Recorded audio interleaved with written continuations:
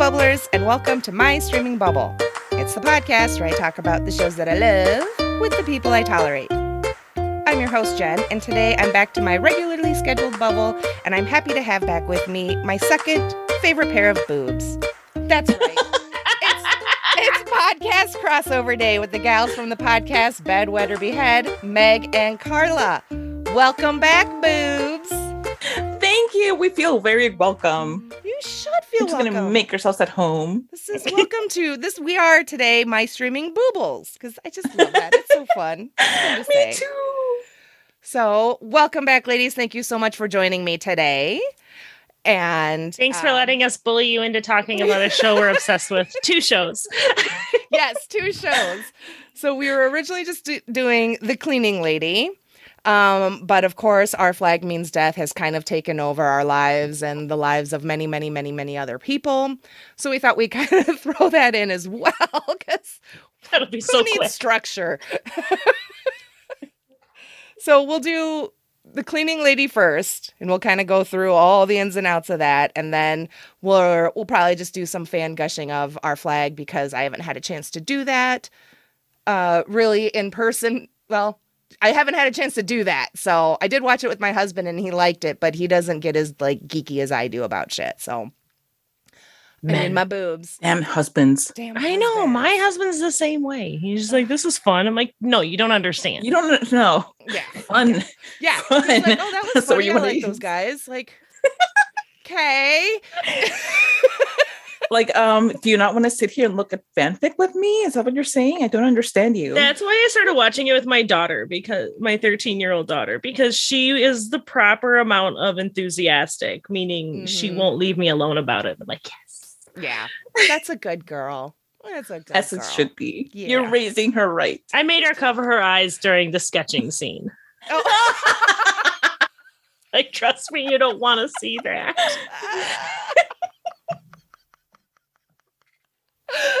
Oh, God.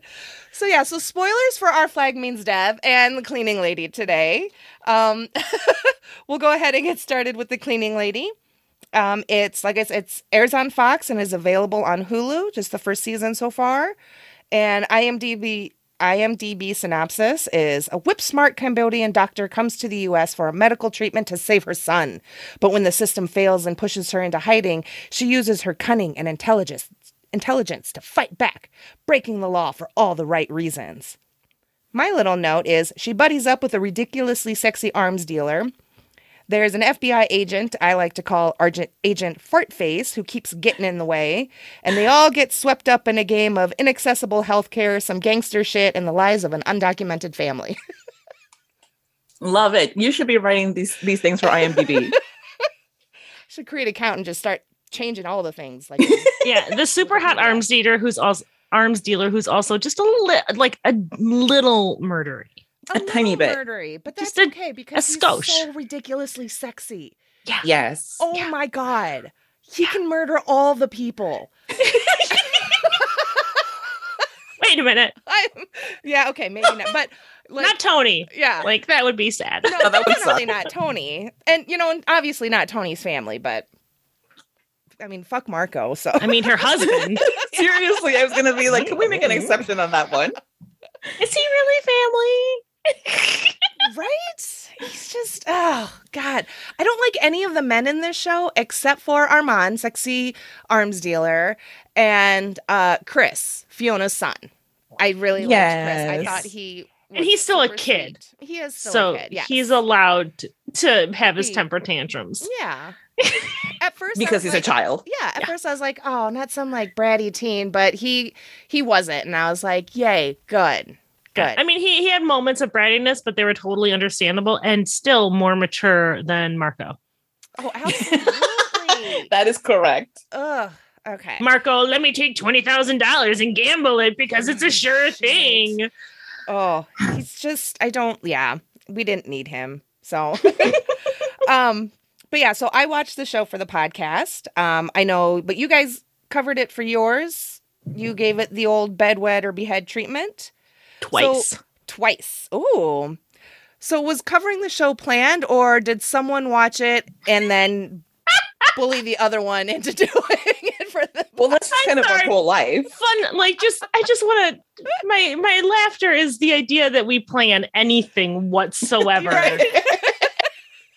for Bedwed Behead. It's literally just- like Thursday afternoon. We're like, hey, are we going to do this show? Like, oh, what do you want to talk about this week? But for this show, because when we started watching it, and okay, so there's a dispute about who started bullying whom, but we will not recount that here. No one bullied no. anybody. I watched the premiere live. Oh, but I'm telling you that you didn't. But anyway, so we started watching it. We both fell in love, and we're just like, oh, is it too early to do this show? And we're both like, yeah, okay, we're being ridiculous. So we waited until like the last episode aired to record 2 episodes about the show because it's so good. And we very purposely did not put Armand and Tony in the same episode. Yeah, we did men and women. So Okay. Yes, we did it that way to make our lives easier because we did not want to have to justify Armand's continued existence when faced with Fiona and Tony. Because Right. things wouldn't have gone so great for him, I don't think. So that's why we didn't do Eddie for the longest time from 911 because I'm like, I don't want to have to be like, I don't want to try and like argue my point because I'm like, I know it's weak. I know. But still, it would make Buck sad. That was Not for long. That's all I would have. Oh, yeah. Well, I'm glad you guys bullied me into doing the show. No, there was no bullying. It was a polite request in all caps. We're kind of known for this, bullying people into watching shows that they wind up like loving and resenting us for that love. Right, because I need any more shows to become obsessed with. So, but it's gonna happen. I think. Watch damn near anything and become obsessed with it. So, The perks of having an entertainment podcast. right, I know. Yeah. Just like, shit. So yeah, okay. We'll start with Tony.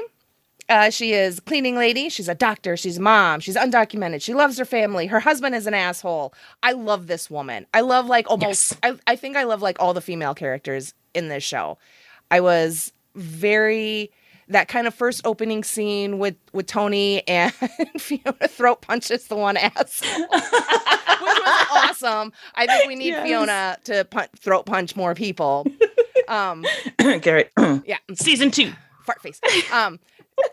But then Tony jumps in and grabs a knife and does one of those, I don't know, tracheotomy thingy-dingies that they did on ER and all the hospital-y shows and stuff.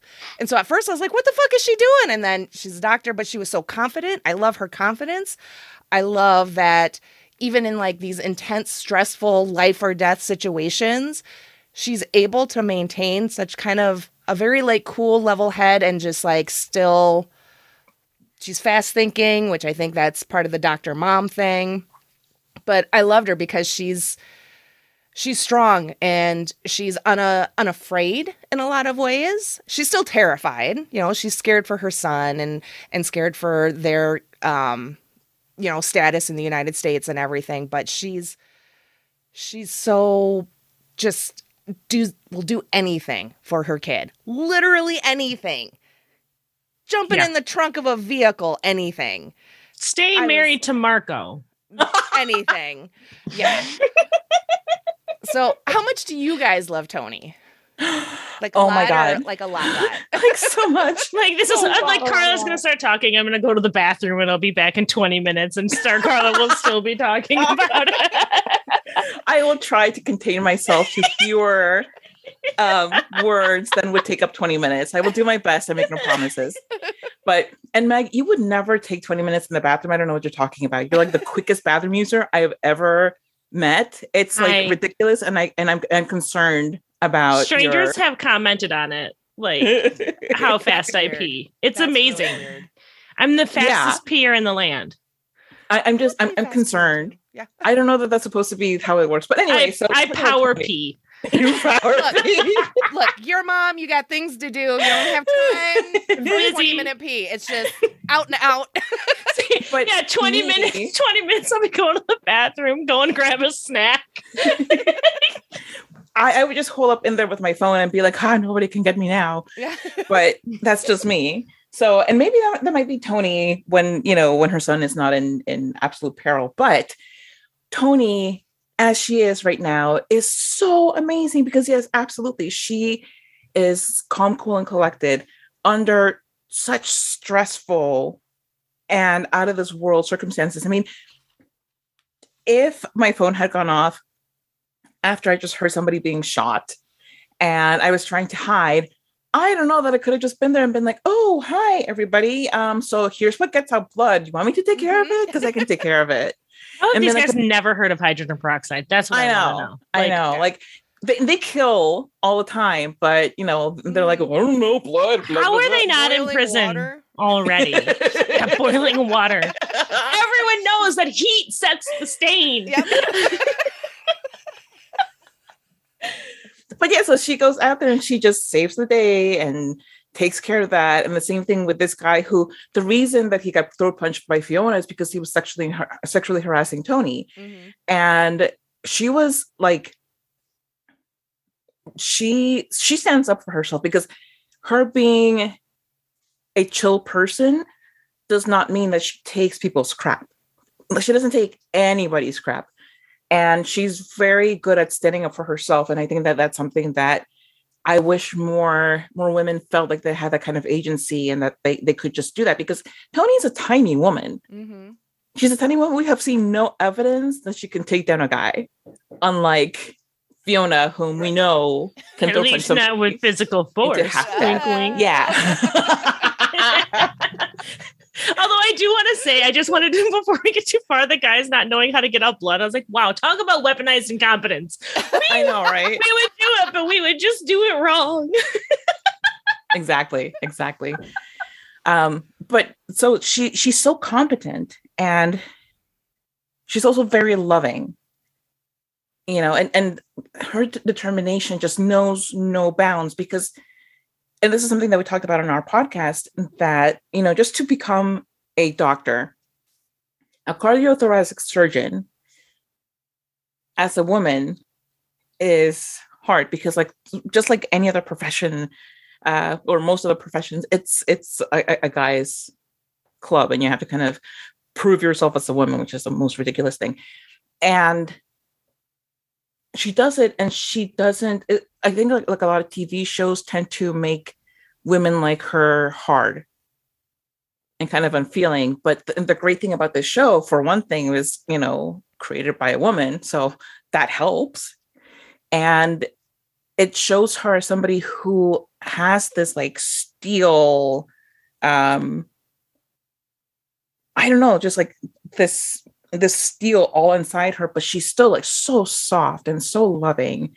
The way that she is, not just with Luca, which is understandable because 1, he's her son, 2, he's 5 and adorable, Mhm. and 3, he's like kind of dying all the time, but also he's a little bit on the verge of It's a dying. little precious baby dying 5-year-old.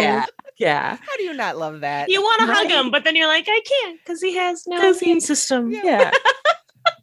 But she's also like this with Fiona and with Gabby and just like with so many people. She's also, I think even if it had been for all of the factors that kind of pushed her and Armand to work together in this way to save either her son or Armand at whatever point needed to be done, she would still have been somebody that he could feel comfortable opening up to, because she just has that kind of spirit where you just feel like, oh, I can just come and talk to you and it's cool. Okay, I promise under 20 minutes. So this is where I'm going to cut it off.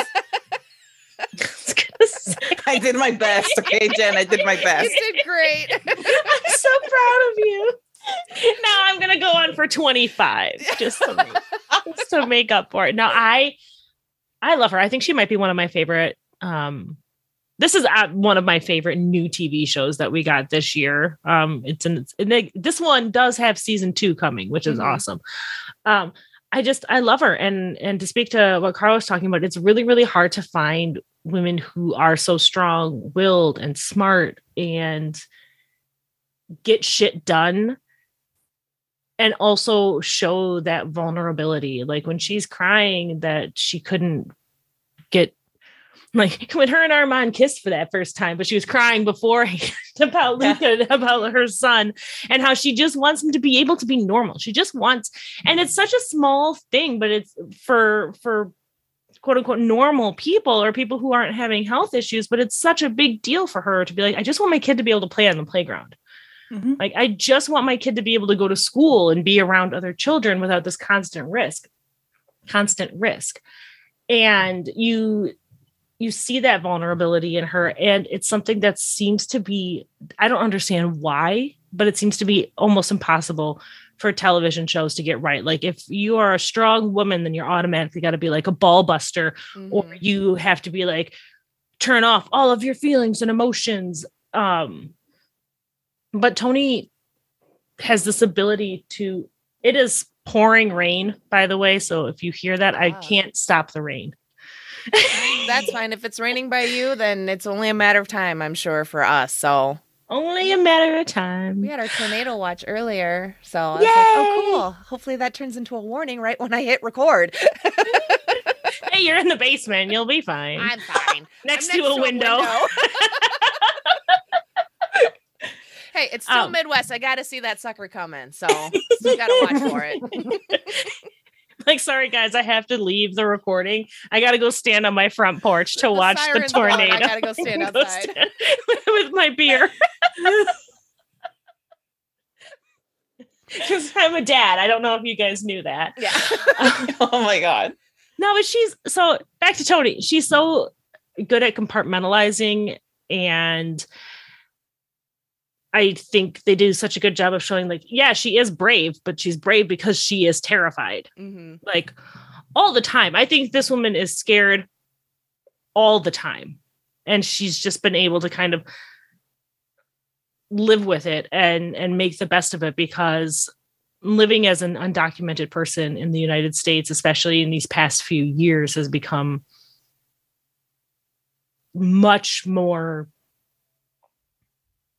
I can't even, like, daunting. I'm not even sure of the word, because it's an experience that I don't personally have, but I can empathize with the idea that just to be any minute you could just be shipped off away from everybody and everyone that you know, separated from your children. Like, that's horrifying. The idea, like Gabby in the show, she's separated from her children. And I think one of the things I loved about this show, too, is it shows how heartless the whole thing is, and how disgusting that whole situation is. So just her living through that, and then compounding it with her son being sick and being unable to get the care that he needs because because of their status, because she can't get health insurance and benefits through her work. And this country's healthcare system is a joke.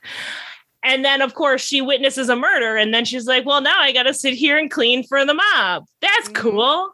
But she has a really hot boss. Super hot boss. Who's only a little murdery. Only a just little tiny bit. Murdery. Just a little. Just a little. A dash of murder. Just a dash. I do love those moments where she's totally hypocritical with Fee. Oh, I know. And, like, Fee's talking about it. She's like, well, I can sell Molly, and it's like hardly any work because Molly sells itself. And I'm like, that's true. For anybody confused, Molly is ecstasy, not a person. Yeah, we don't advocate. Molly doesn't sell herself. We don't shame Molly for what she chooses to do with her body. That's correct. That's Molly's choice. There is no Molly shaming on this podcast. I'm just thinking about Insecure, Molly on Molly. So Molly on Molly was when I finally started liking Molly. Loved Molly on Molly. Oh my God. We'll have to talk about that show another time. But when Fia's like, yeah, I can make some extra money that she desperately needs for an immigration lawyer, Tony is just like, Yeah. That's I didn't not- vote for that. that's illegal. And that's not like a good moral thing to do, as she literally just came back from cleaning up a murder scene. Mm-hmm. But sure, Tony, that's cool. But I like that. I like that she's not perfect, because she's not a perfect person. Right. She's just someone doing their best to survive in a really unforgiving and horrifying situation. Like, she gets roped into having to work with the FBI, and then she's like, well, fuck this, and she tells Armand, and that could have gone any which way. Mhm. But Armand is like in love with her, so he's like, I'm gonna try to not kill you. Armand has such a boner for her that he's like, oh, I'll I'm so help with mad the about FBI. you. Like talking to the FBI, but come here, my darling, I will fix your child. And he's just like, he's Our like, child. I love that he's like, don't ever ask me for a favor ever again. And literally 30 seconds later, when she's crying, he's like, what can I do? How can I help you? Exactly. Like, wow, you're such a simp. I saw a tweet the other day because I was scrolling through, now that once I got all caught up, scrolling through the hashtag, and I don't remember who it was, but they're like, I've never rooted so hard for adultery in all my life. And I'm like, same. Like, I'm kind of tired of like that trope and everything, but I'm like, no, this is, y'all get a This pass. is justified, okay? This is justified. You've seen Armand, all right? I know. Have you seen all of them? Let's root for some poly representation. I'm sure that's why. Is it Natalia? No, Natalia. I'm sure she'd be way down for a thruple. Oh, Nadia. Nadia. Yeah. I was gonna get a I name always wrong. want to call her Zelda for some reason. I always want to call her Natalia, and I don't. I mean, at least it's. I don't know where Zelda I'm closer. You're much closer. I love Zelda because it is so far from Nadia. It is so. They both have a D. And an A. Like 2 letters in common, and they have nothing alike. And I watch with closed captions, so I'm seeing Nadia on screen with Nadia, and yet I'm like, oh, Zelda's so hot.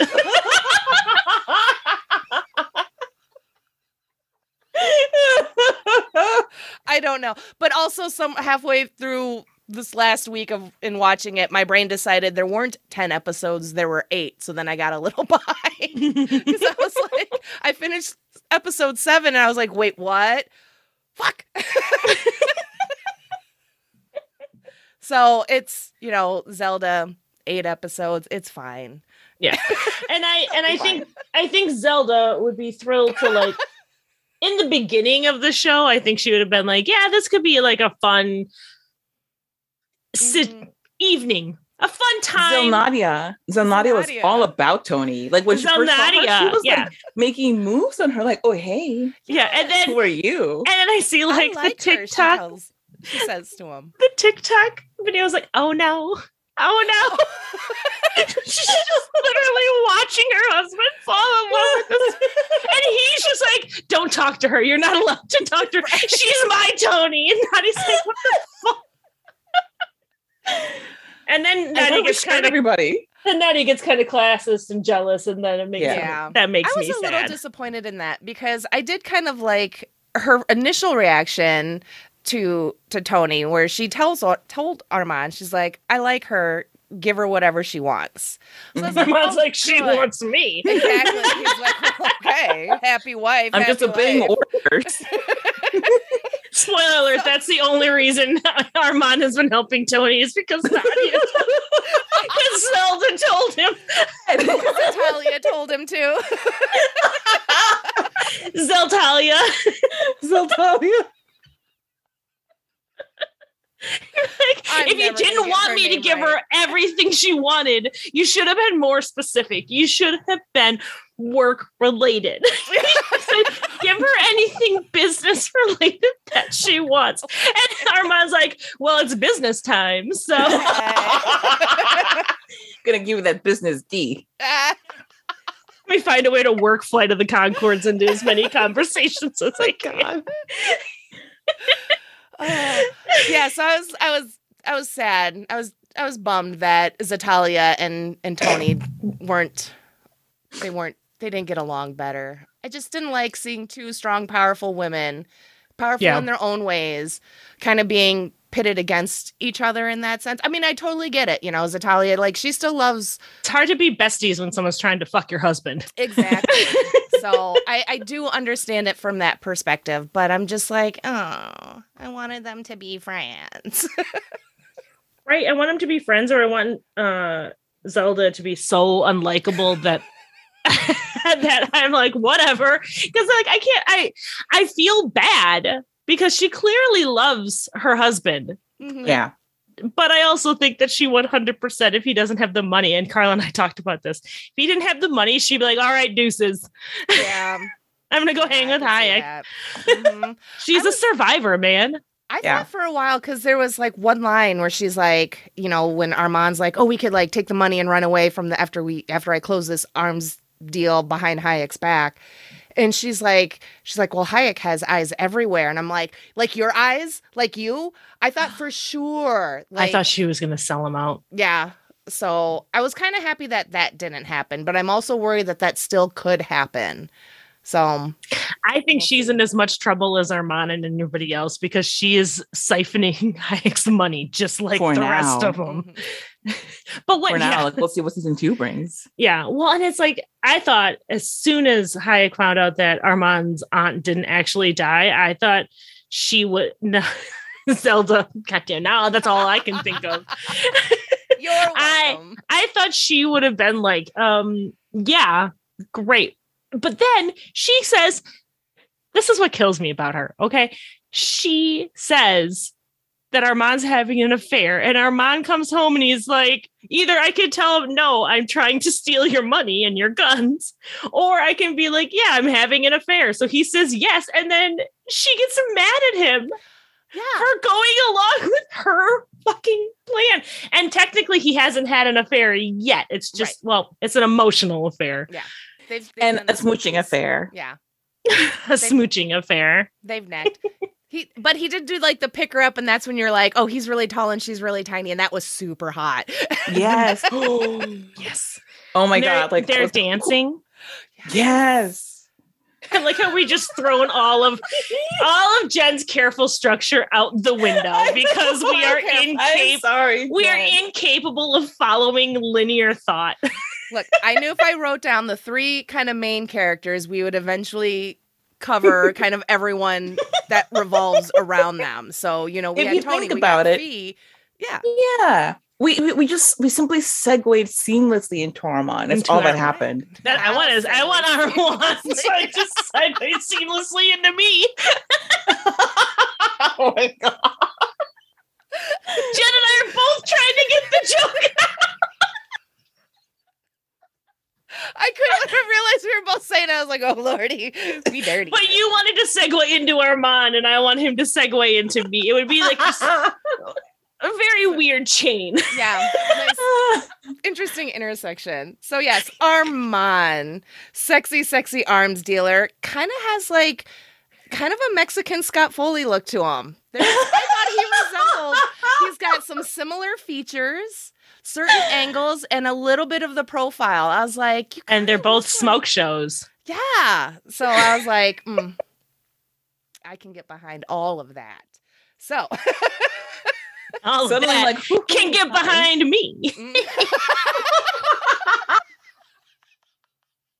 Yeah, right. I will never be able to fight off Zelda. So this is just the horny show. Welcome to my horny bubble. Wouldn't it pop though? That's my thorny bubble.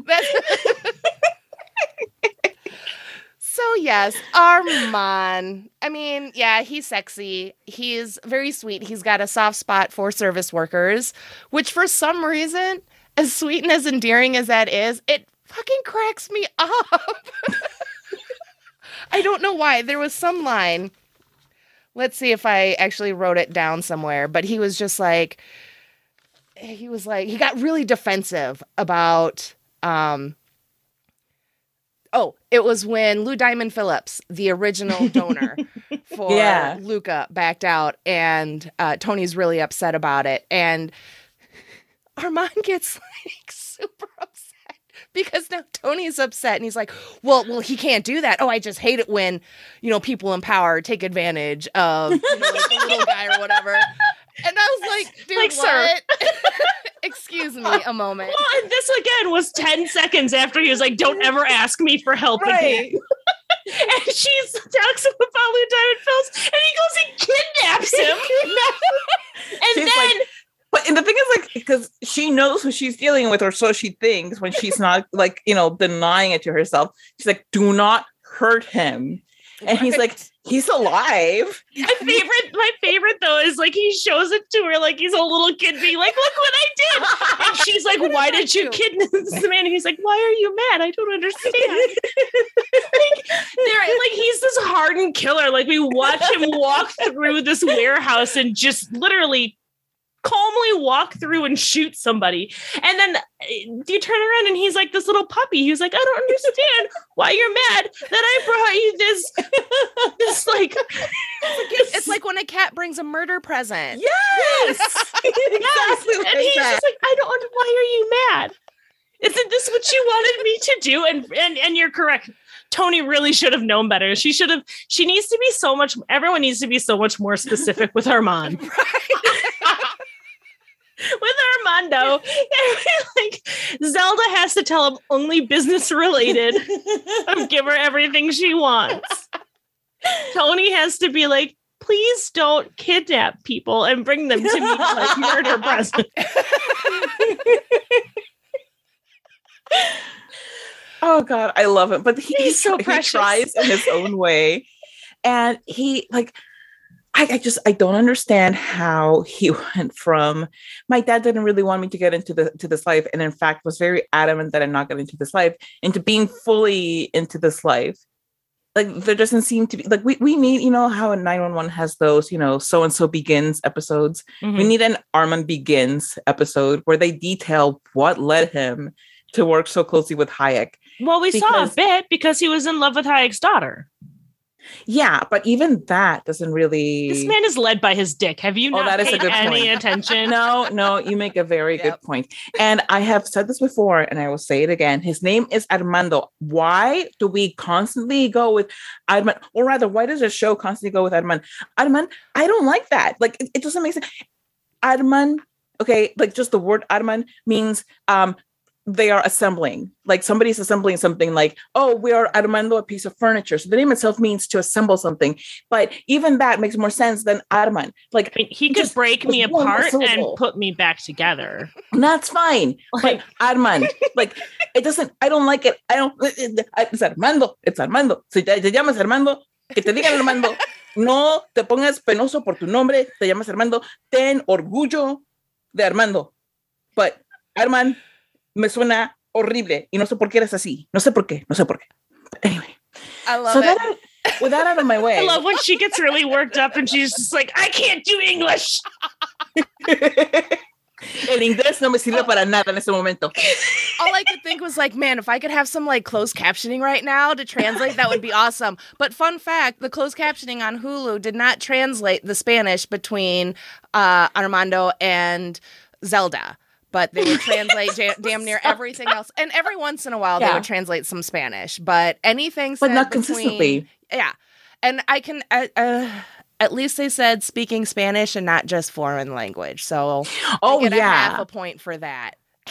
Well, right, and part of me wonders, because I know Outlander did the same thing, like in the beginning, where because you're seeing it from Claire's point of view or whatever like that, for the most part, like when they were speaking Gaelic, they did not put subtitles on there, but that was intentional because they don't want, like, we're not supposed to know what they're saying between each other. I'm like, well, that makes sense with Gaelic, but Spanish is the second most commonly spoken language. Well, that and in this country. between the two of them, if they're speaking between the two of them, and also, what is the excuse then for Tony to be talking to Luca in Tagalog, but it doesn't get translated? Like, we can't know. And neither does the Armenian. No. Yeah. Like, I feel like maybe you should try. That's the Fox coming out. There you go. But anyway, back to Armando. Yes, please. Armando.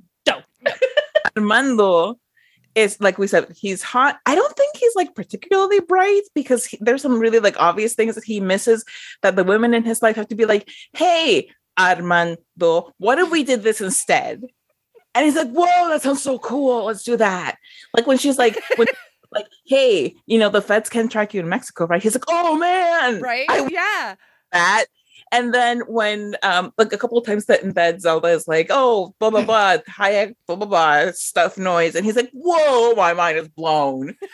Like, you're gonna have to put in the notes for this episode, Zelda equals Nadia. Natalia equals Natalia. We're all the same person, and that's Nadia.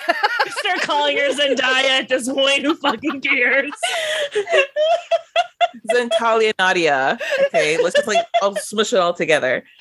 But he has a lot of heart. So there's that. So he has a lot of heart and a lot of hotness. That's what it comes down to. Heart and hotness. That is Armando. Yes. He is a bit of a himbo.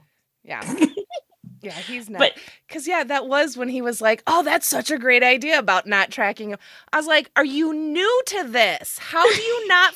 Why? And then I was like, are you just being patronizing? Are you like, oh, you're such a good helper? It's such a good suggestion. I was trying to give him the benefit of the doubt because he's so preoccupied with not letting Hayek know what was going on.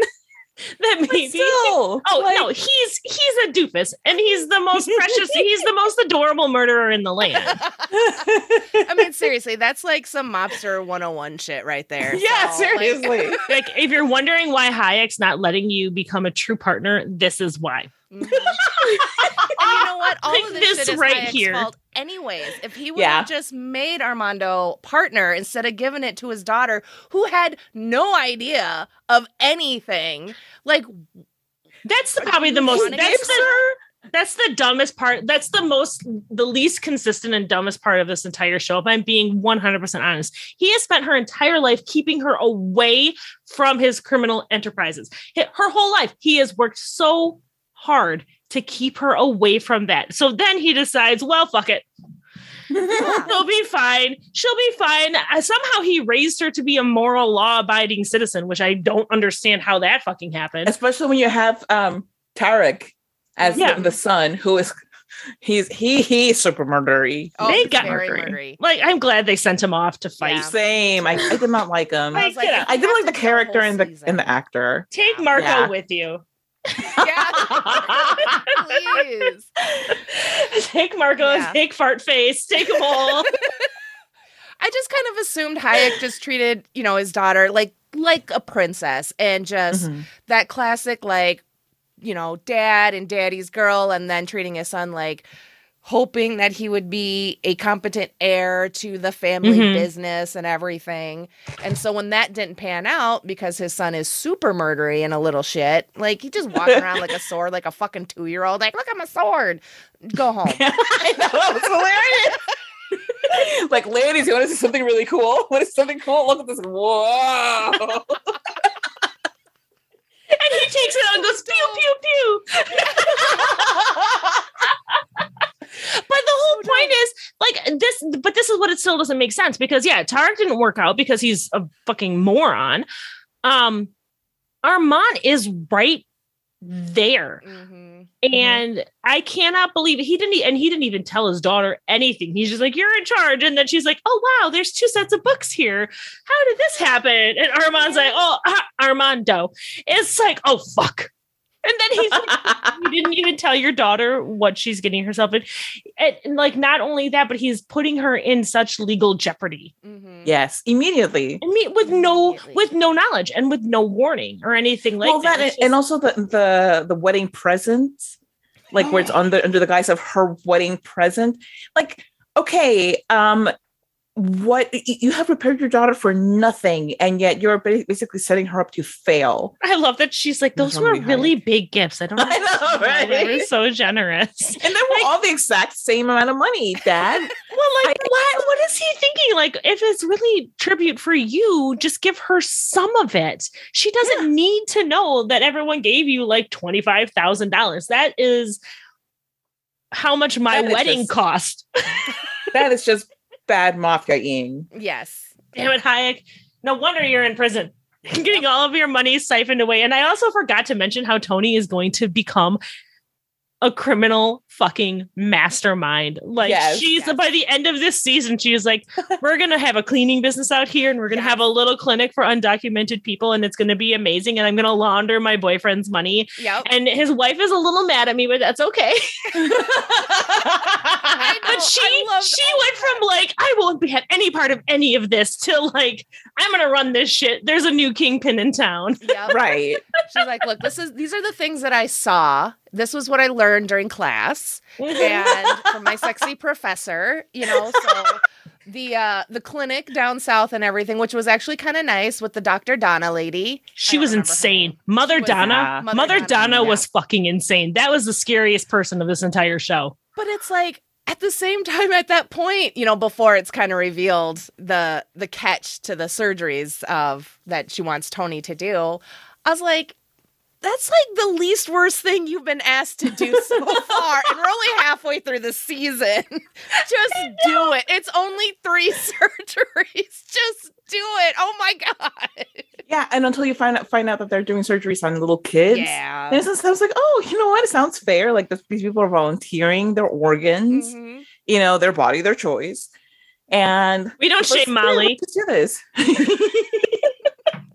But yeah, and I had told Meg that with Mother Donna, it is that white woman kind of the white liberal woman thing where it's like, oh, I'm doing so much good, but she's centering herself and she's also kind of doing it in a really skeevy way where she's doing so much harm. And she's glossing it over with like, oh, it's for so that everybody can have a better life. And they're still undocumented. Like they're still going into America and still having to deal with being an undocumented person in America. So it's not like no, because like to her, this is the price that they're paying to come to a humane place to transition from the border into the American dream. The whole thing, it just irritates the shit. And but Mother Donna is fucking insane. Like she would like feed you coffee with strychnine, and then as like right when you're like, what the fuck, she'll slit your throat and just like, would you like some eggs?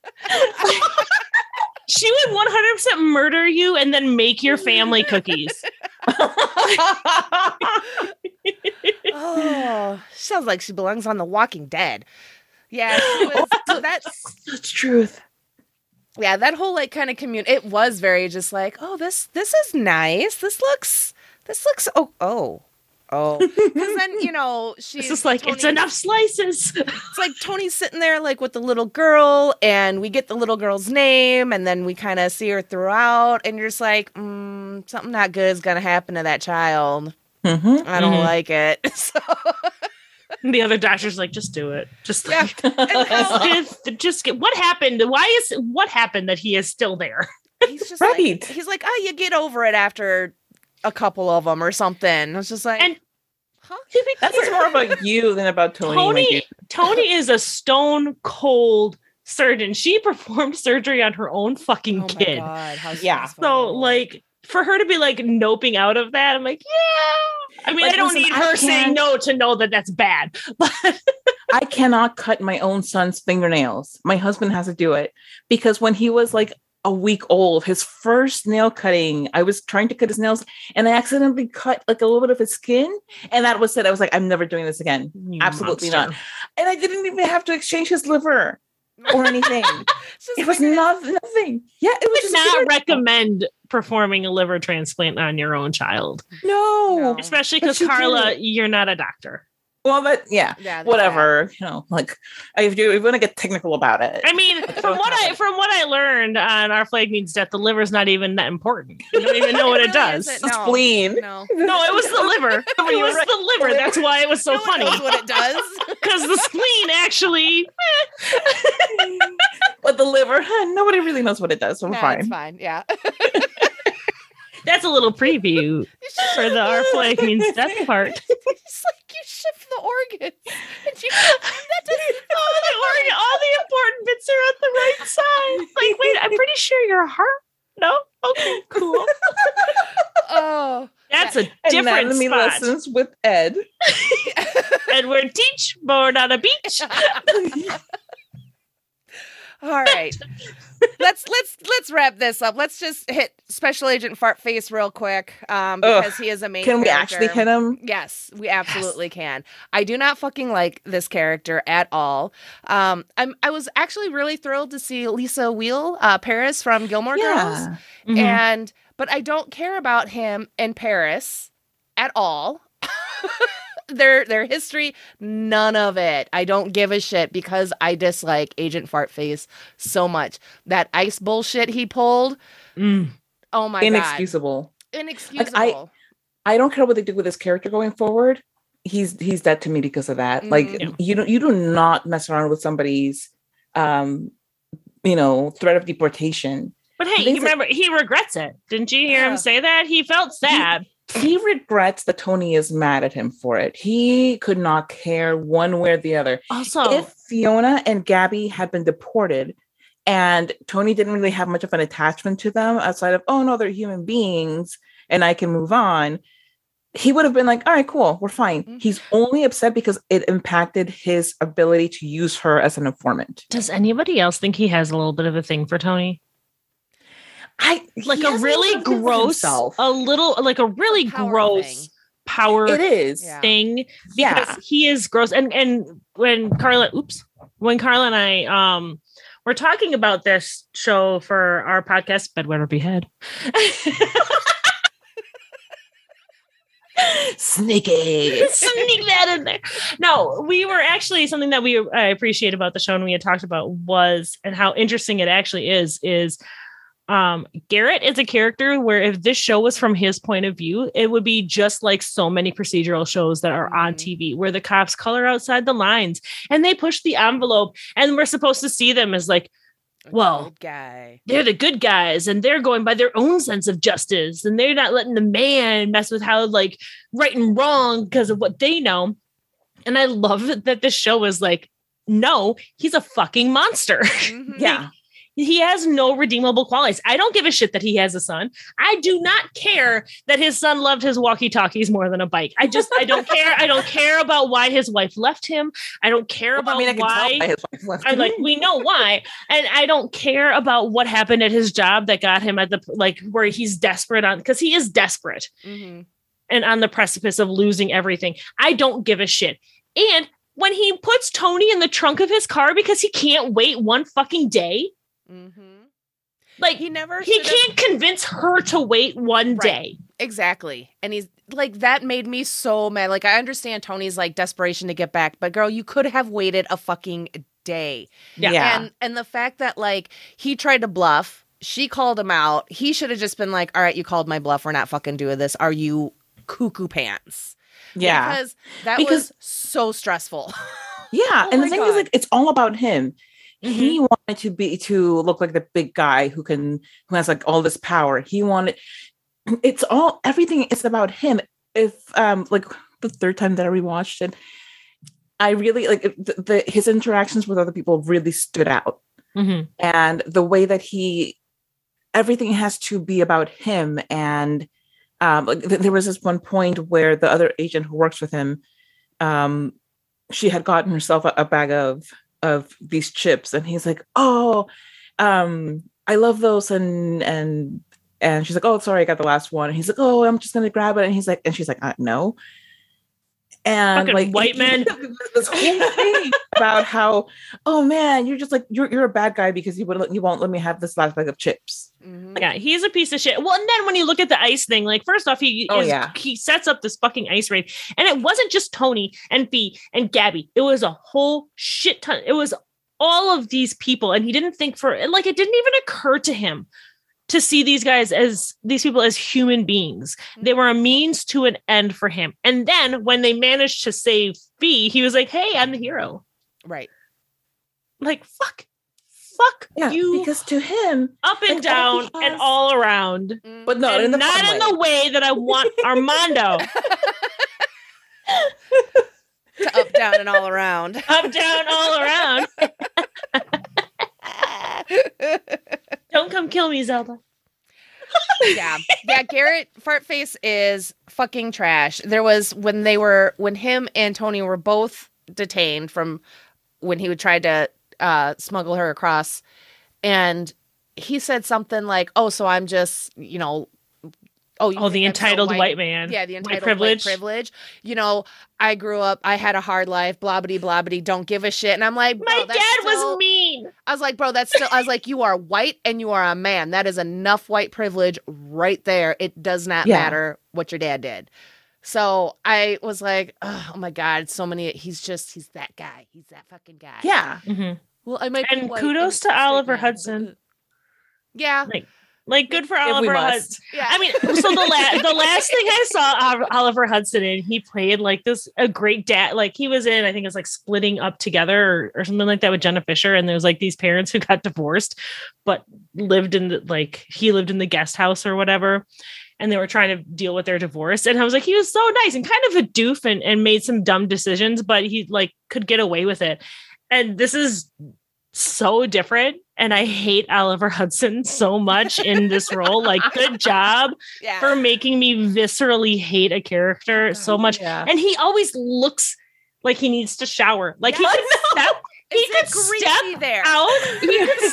out of the shower. Like, sir, this is a dry heat. For sure, we know this. It's the desert.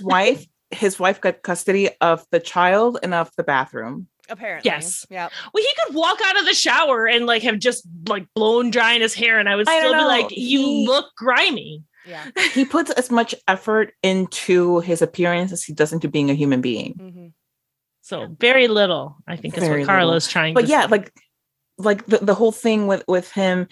Oh, it's like when there's a tweet about human rights abuses or whatever, and then he downvotes it now. That's why he was so excited about the downvote. The inevitable cishet white men pop in and they're like, well, I had it hard too. I grew up in poverty and blah, blah, blah. And, like my parents also didn't have money to send me to college. So I took out loans and then I paid them off the hard way. And so nobody deserves. Okay, whatever. Yeah. All right. But however, have you ever been rejected from a job just because of your name or because you are, of your race? Garrett 100% is the guy who is living in his house that his parents willed to him and doesn't have student loans anymore, who says that other people should pull themselves up by their bootstraps because he worked hard for everything that he had. Mm-hmm. He does not support loan forgiveness. And for that alone, fuck him. Yeah. But the gall of him to try and equate his struggles to Tony's. Yeah. I was like, they're basically the same. They're basically the same thing. That was his dad was mean. Privileged white guy thing to do. Yeah. And I'm like, you're proving her fucking point when you open your mouth. Yeah, exactly. I hate him. Yeah. He's the fart face. Like, I'd probably still dislike him even if he hadn't done the ice thing. But yeah, that's a big hole to climb out of, buddy. So good fucking luck to ya. Yeah. And you know what? I hope that the show does not try to, what's the word when they try to turn redeem? Yeah, thank you. I hope that there's not a redemption story for him because that would be such a cop out. Yeah, it would really they be. Should just kind of do a love triangle thing. I'm like, gross. That's the hardest nope for me. And I'm like, I'm so sorry, Armando. I have to stop watching you be hot because I can't. I can't. I will live on fan edits alone. Yes, exactly. I will live in the hashtag on Twitter. Yeah, and I saw their hashtag couple Harmony. Yes, I was just gonna say their couple name is Harmony, and I guess I don't hate it, but you guys know I'm not like big time shippers, but I'm like 5 minutes into this show and I'm like, they need to be together. I need them to be together, and just to see more Armando. So yes, and I was confused about the Arman because I was like, okay, now is it being pronounced Arman? Because of the way Army Man. and then when Vidalia Onions was like Armando, I was like, see, that sounds so much prettier, especially the way she says it, They call him Armand because of his sick guns. Armand. He's the arm man. He's a new superhero. It's Arm Man. He's like, these are the weapons I'm smuggling, baby. And he is so hot, and Stealing these arms. and he's like clothed like most of the season. There's the one quick shot where he shows that he's not like has a weapon or wired or whatever, so he quickly lifts his shirt up, and I was like, okay, do it slower.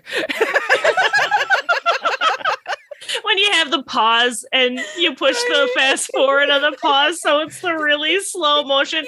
That's a joke for our millennial and Gen X friends, guys, because Gen Z don't know what VCRs are. And when we're done recording, I'll tell you a gross story about how that traumatized me in a home video. Oh no. Now I'm scared. It involves my dad in a Speedo. Oh, great. So we know the story now. That's it. That's the whole story. Now That's we're it. scarred. All right. So, okay. Any specific scenes or episodes from this first season that really stand out that you want to bring up? Yes, ma'am. When they're dancing by the fire. Very good. Thank you for sharing, Carla. Yeah, thanks. Mine is Tony after she completes the liver transplant, and she goes and just completely breaks down. Mm-hmm. Carla and I Just- watched oh this my show for God. very different reasons. I like all the horny scenes. Like when she gets really sad and he's like, we're gonna figure it out what to do, and he hugs And he her, just and then they lifts her, and just then start she's losing making her out, and it's shirt. just like Yes, it's very hot. But I love because it shows just Elodie Young's range, Mhm. Mm-hmm. where she's like focused and really determined and whatever. And then she leaves that room and she just becomes a mom again. Mm-hmm. And Yeah. all of this really crashes in on her. And she just, like we the get it. acting. We get it, Ooh. Carla. You're smart and insightful, and I'm just horny. And we're just horny for I Arm Man. skipped my injection this morning. That's an equilibrium joke for you guys wondering. I edited our equilibrium. I can't believe that you just called me a cleric. You don't I'm feel so mad. anything but empathy. If you're wondering what we're talking about, listen to our episode, Ben.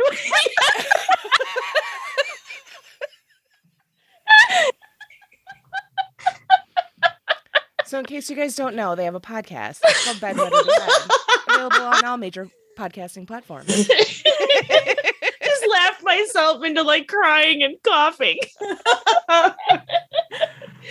And what you can't see is me getting very close to the microphone Yes. every time I do that. Yeah. What about you, Jen? I actually enjoyed the conversation between Fartface and Tony when they were being detained, because the thing that I love about this show is kind of getting that perspective of undocumented lives and kind of that added stress that, we see it in Fee when we find out about Chris. Now he's worried that he's going to have to live his life like hers and all of these things. And even just the simplest thing of being able to go to get a driver's license, for him to get his driver's license, to make sure that Luca has the right care. All these things just are just out of reach. And so I appreciated that conversation. And then the scene where they're walking to cross the borders with their fake IDs or fake passports. That was so fucking stressful. Mm-hmm. So tense. And I love tense, stressful, scary, sad moments. Because it was all those things. And just kind of like that last half of that season, I'm just like, I can't believe that didn't work, or I can't believe they got caught. Like, this is the first time I'm ever watching television. I love these two so much. I just need everything to go perfectly for them. So, like, Fartface gets in the way. Vidalia Onions is like all pissy pants about things, and I'm just like, no. Marco's a piece of shit. I'm just what's like, Marco's terrible nickname? That's what I need to know. And also, you may not be able to tell from my scene pics that I favorite. I love angst. I'm not just a horn dog sitting here watching like, yay, they smashed faces. Sorry, I'm just like, I don't know what is wrong. I'm so tired. You guys. I took my melatonin at 10. I'm just kidding.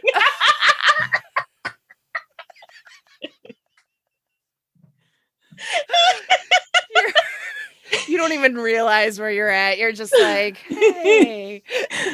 Why is there a microphone in front of me right now? I'm just really thirsty. Oh. In so many ways. That's so those were mine. And then okay. So what would you guys like to see for season 2 other than more sexy Boning. arms dealing? Boning. No. Meg would like to see more boning. I want to see. Boning. I actually want to see Tony kind of really come into her own as like this criminal mastermind, like the not psychopath Mother Donna, like not forcing people to sell their organs on the black market to get to America, but like also being like with her murder husband. And their little family going on more family vacations to Mexico. Like that was also so funny when Armand was like picks Luca up and he's like, I'm just here with my family and gets champagne. Like they're going to have the surgery and he's just like on a vacation. Yeah, so cute. Weekend family. Right. But I want to see Tony really kind of come into her own. I really want to see her and Hayek more, because they're obviously working at cross purposes right now, but I would really actually like to see them be really kind of head to head against each other, because she has stood up to him more than I think any other character on the show has, for sure. And like not stealthily even. Right. Right. Armand's just like, I'm going to sell guns. And she's like, fuck you. I'm not going to. He's such a himbo. I love him. And I want to see, first of all, I want to see Luca being able to just, get out of the bubble and, maybe go to school and be unkidnapped by Marco would also be nice. Yeah, there's that.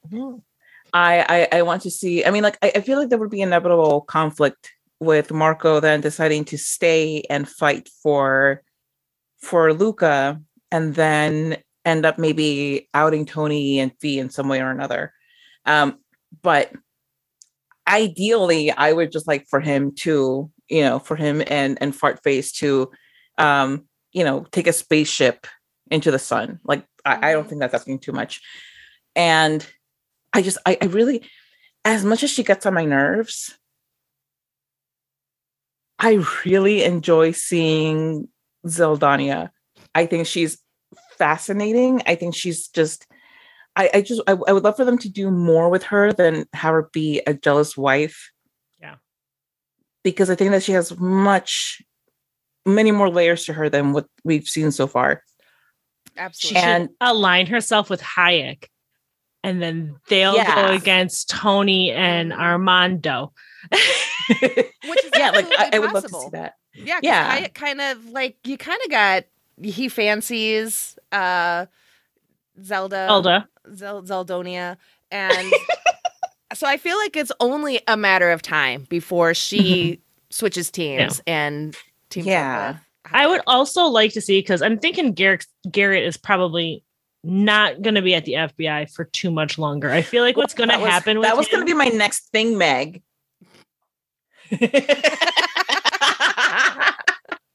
Paris Geller was a lot scarier and a lot more relatable, I guess, as an adversary. I think Garrett is too messy, but I want to see him like lose his job, but still be like, I'm going to get it back by breaking all these laws. I would like for him to fully come not into have, his assholishness. For him to not have the weight of his badge to support his crap, for him to just branch out as a bad guy with no official title, just for the sake of revenge. But then, absolutely, I would love to see Russo be the one to be like, well, now I have to take care of this on my own, and because I think she's much more interesting than Garrett is. And like, no disrespect to Oliver Hudson, but I would just be as happy with him gone altogether, because I just don't think that he's necessary for the show to continue. Like, I'm like, we're good. And of course, Tony and Armand, boning like everybody wants. I like how you just kind of conceded to that. You're just like, yeah, fine, I want to see it too. Yeah, I guess if they want a bone, I guess I won't like get in the way. All right, fine. I guess I'll watch it. So, yeah, I'm excited for season 2. Because of course, the last episode, the family comes home and they're all like, oh, can't wait for Luca to come to one of the high school basketball games. And that's when I was like, shit's way too happy. And what do you mean can't wait for Luca to, where the fuck is Luca? And then I got really sad because I was like, that makes the intro of the episode all tie in because we saw when Tony left with Luca and leaving Marco to come to the United States. So for a while I was like, kind of halfway through the episode, I was like, all right, what was the purpose of that? Is she going to take off and leave again? What's going to happen? So I was like, they flipped it. Marco's the one that took off and left. That son of a bitch. Oh, God, that guy. He was. Look at that narrative symmetry. At first, I was like, I thought Marco was going to be all right. And then he actually shows up. And I was like, wow, you are a giant fucking disappointment. I liked that so much, though. I liked how when we first how it made it so much easier to still get in line for the adultery. So much, like, yes. I felt so much less conflicted. Yes, exactly. And I think Tony did also. Yeah. So I was like, yeah, go Armani. All right. So before we go on to the final segment, any stray bubbles, anything pressing that you need to get out that you haven't had a chance to yet? I'm going to wait for Carla to start, and then I'm going to jump in. I talked so much. I think I'm good. I was saying I was going to wait for you to start, and then I would just hop in there. Well, you can jump into my saying that I'm good. I mean, I did. It's true. She did. Although technically we started at the same time. Like besties do. Oh. All right. Meg, did you have any stray bubbles? I don't know if you guys knew this, but I found Armando to be quite attractive. What? Yeah. And I don't know. He was okay. That's so surprising. Oh. He just because he's a bad guy doesn't mean he's a bad guy. Exactly. Has been my favorite thing to apply to Armando. I don't know. I also think him and Tony make a very cute couple. I don't know if I really kind of. Ese hermano es un cuero, güey. ¡Mua! Papi, ven acá. ¿Tienes esposa o qué? ¿Quieres esposa? Porque pues aquí estoy. Ditto. Same Z's. I would go to his gun show. Fuck yeah. Touch those arms. Touch those arms. I need to feel the merchandise, sir. We definitely don't call him Armand. No. Armand. Oh. Oh. I like that one.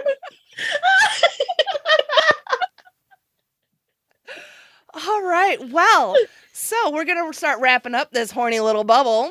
I loved seeing Lou Diamond Phillips, and I also loved Tony haggling the black market. I fucking love that woman so much. Rock hard balls. Holy shit. All right. So now we're going to move on to the newest segment for my streaming bubble. It's super random, but I'm kind of random. Oh my God, I'm like so random. So we're going to play. Jesus Christ. So we'll go ahead and play The 6 Degrees of Nicolas Cage, and that's where we'll take The Cleaning Lady. We can wait to do Our Flag Means Death at the end of that discussion, but we'll at least do The Cleaning Lady. So that's where we get to a Nick Cage movie from the show within 6 steps or less, because why the fuck not? All right. So who would like to go first? I'll go. Okay. I thought All of the this volunteers. 100% by myself, and I didn't use anything at all to help me.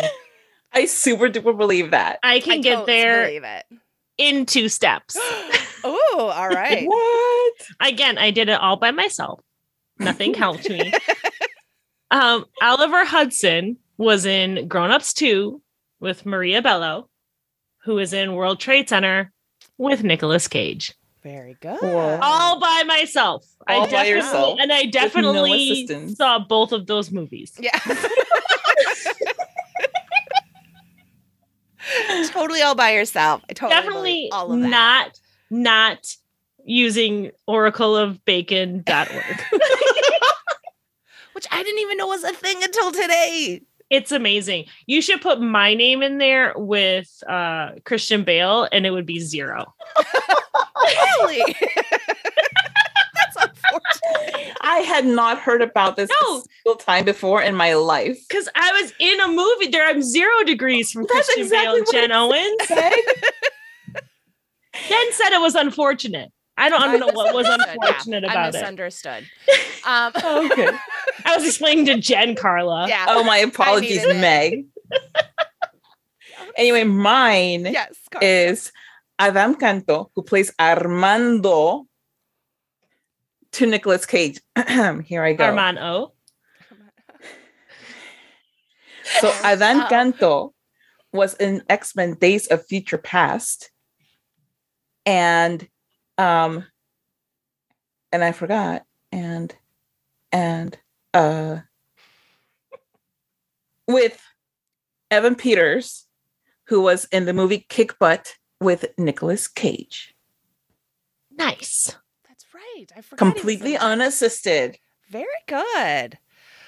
In my defense, my Our Flag Means Death was unassisted. It was. That was a little easier. But okay, so for the cleaning lady, I went with Elodie Young. She was Elektra in the Daredevil Netflix Marvel series that also had John Berthnall, because he plays Frank Castle, the Punisher, who was in The Walking Dead, played Shane. With Carrie Payton, he plays Ezekiel in The Walking Dead, who also happens to voice the character Cyborg in the Teen Titans and Teen Titan Go series. And one of the movies they did was Teen Titans Go to the Movies, where Nick Cage voiced Superman. Oh. Teen Titans by the Go way- is a fun show. I love that show so fucking much. So fun. I'm so glad. I get so excited when my kids like shows that don't suck. Yes. Like Phineas and Ferb and Teen Titan Go. I'm like, Oh, and the Ladybug one, I can't think of it. Miraculous. I'm like, yeah, let's watch these. 2 out of 3 on that one for me, but Well, you have 2 boys. I don't think Miraculous is. well, they've watched it and it's fine. They've watched way worse shit, but I don't know. There was still something that has kind of annoyed me about that one.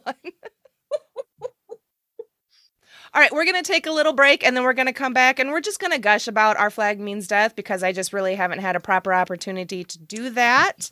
We will theorize and guess on what we hope to see in season 2, even though it hasn't yet been renewed as of the date of this recording. And say, I'm HBO. just hoping to see season 2. Yeah, same. So, all right, we'll be back with Our Flag Means Death.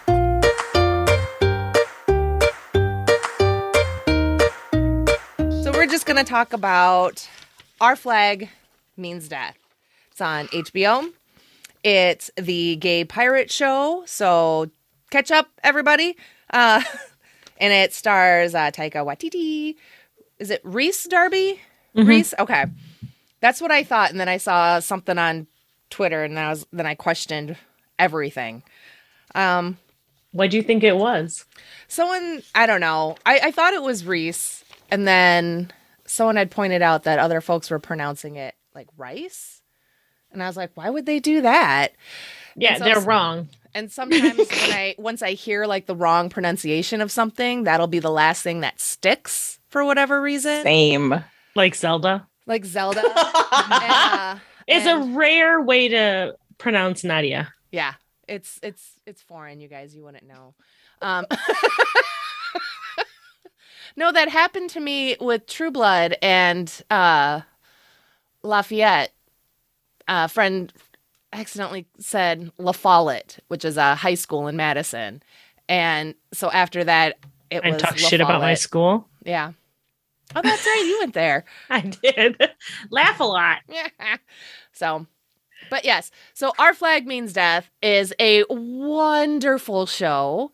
I saw it on HBO when I was getting ready to watch something else one night, and I saw some of the actors and recognized some faces, and I was like, oh, I'll have to check that out. I didn't watch the trailer or anything. Then I see some tweets. I think, Carla, you were tweeting about it, and then Meg, you had tweeted about it, and then one of your tweets was like, I was told this was going to be a good time, and I was like, wait a minute, it's not going to be a good time? And I got really scared. I was like, I don't know if I could watch something that's not a good... I thought this was going to be a good time, so I watched it, and it is for the most part, but that ending, I was like, yeah, no, I don't like that. Yeah. I think nobody was prepared for that. I saw this amazing TikTok where it's like Ed and Steed had just kissed and they're like, okay, they're happy. And then they look to the rest of the time in the episode and then there's a whole other episode like they're happy. Okay, so what is this? Yeah. What is this? They're happy now. Let's just leave. Exactly. We don't need all that other fuckery. Although that was some amazing, like, heartbreaking... Oh, and Steed and Mary, once they like realized this is not gonna work and let's stop trying to make it work. mm-hmm. I love that. I love how she's like, I fucking flourished after you died. Yes. Can you please die? Like she's trying to stab. I loved. She's like, a gun would wake the kids. Yeah. Like, that's smart. She's like, I really was going to kill you. I love her widow look. Yes. With the little like jacket and the kind of tie type thing loosely hanging her.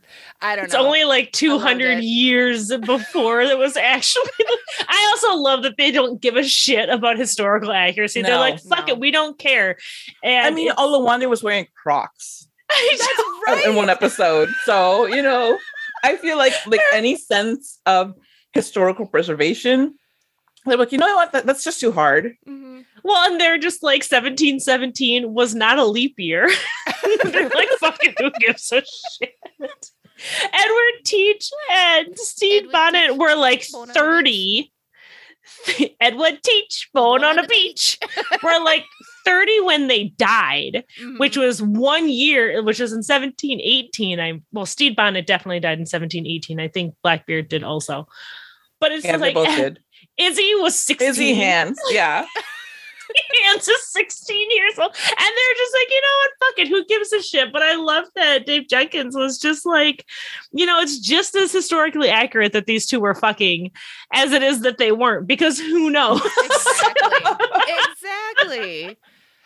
The disregard is what's so great. And the whole like superstition and lore about like, no females on boats. It's like, that was just an excuse for you boys to go out and have fun. That's fine. Mm-hmm. I'm sorry you had to lie like that. It's my weekend with the boys. Okay. We're going to go loot and plunder, honey. I'll be back on Monday. Saturdays for the boys.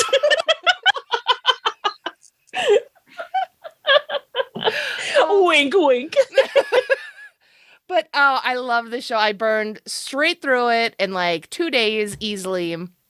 And then I told my husband, I was like, hey, let's just watch this pirate show. It's got that guy you like from Flight of the Conchords. And then he's like, oh yeah, that's Hodor. And then Taika, he's starting to kind of get more familiar with, hubby's not a big like, celebrity names and mm-hmm. faces and put them together correctly. So he's like, oh yeah. And, but yeah, he enjoyed it, but not as like to the same level as, everybody else. As it should be enjoyed. Exactly. I just think it's so funny when I see Twitter, everyone is just like, I'm just trying to come to the terms with the fact that I'm thirsting over Marshall for the guy. I know.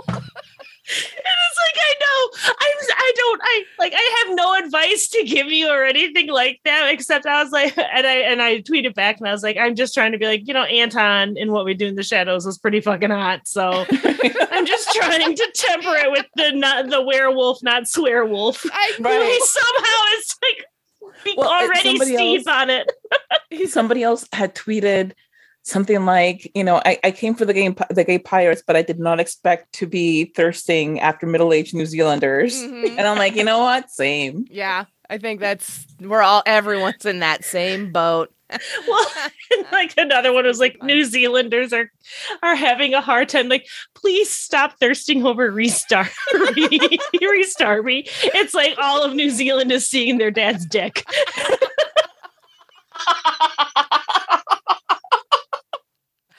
Well, and I love when I got no answers. And I love when he tweets like the most like I don't know, most I put in a garbage disposal today. Meanwhile, Taika's over here destroying Instagram with his dad's on tour. Like, I go on Instagram for one thing and one thing only, and that is to watch Taika Waititi's stories. Of him cursing at his kids who are so done with his shit. His daughter is just like, fuck off. She's like 8 and she's like, you're the worst. Stop recording. Why do you think people want to watch this? Because we're obsessed. Sorry, kid. Sorry. Like any excuse to talk about Taika Waititi. Yeah. I liked him with the big salt and pepper beard. I liked it. When he shaved, I mean, Steed wasn't the only one that was like, oh. Like, I know that's Taika's face. I know that's what he looks like. But I'm like, no. I want the beard back. With all that hair, you need to have the beard. From here to here is the freezing. balance. I know. It's so cool. I was totally fine with him shaving his beard off. That, like, I'm sorry, when he like became the Kraken and did the grease paint, like he's clearly going through some stuff. I was like, yes, please. Oh my God. Who knew Angst could look so fucking hot? His post-breakup goth look. Yes. And it's so funny how, in so many shows and movies, because so many shows and movies are heterocentric, how and it's usually because the man becomes more schlubby and the woman becomes either adorably messy or she really like tightens up and whatever. But this was like, but this way, he just became a total wreck where he is just wearing Steed's robe. He wears like his comfy robe and he's like, oh, Steve, writing the saddest song. So sad. Yes. He's reformed. And everybody's been being like so supportive and everything. Aww. And then he's like, and then Izzy has to come in and mess everything up and be like, but you're ruthless and I can't believe that you're no longer a ruthless killer. And it's like, yeah, I guess I'll go back to that because, I have no reason not to. Mm-hmm. Fucking and that made me so sad. Damn Izzy in his hands. A hard 16. His hands and his 9 toes. His 9 toes. I do love that Ed's first thing when he goes back to the Kraken is to make fucking Izzy eat a toe. Mm-hmm. Yes. Just for a laugh. So gross. Oh, he's like, make sure you chew. Like, no, don't do that. Swallow it whole, Izzy. Well, the chewing is what really kind of what got me so much. But I love it so much. And when with the French assholes, and I'm sorry, Nick Kroll and Kristen Schaal. Oh God, that was so funny. We're so. He works on his massive aggression. He might work on my massive aggression. And like the hard eyes he has when Steed's watching the ship like burn, and he's all like, "Oh yes," and it's just like, I just gotta like, how do I hide my boner? That's my favorite episode. Yeah, well, and this was the first time I think anyone has ever defended Ed's honor. Mm-hmm. And it was just so sweet. But then, you have Nick Kroll and Kristen Schaal who are siblings. And he's like, why is our love forbidden? We're sister and brother. It's disgusting. But of course, this is the episode that gives us the moonlight scene. Yes. Which is, and I know that there was an actual kiss, but like this was the most romantic bit. Where find things well, kill me. Yes, I know, like swoon, and then they're walking away from each other.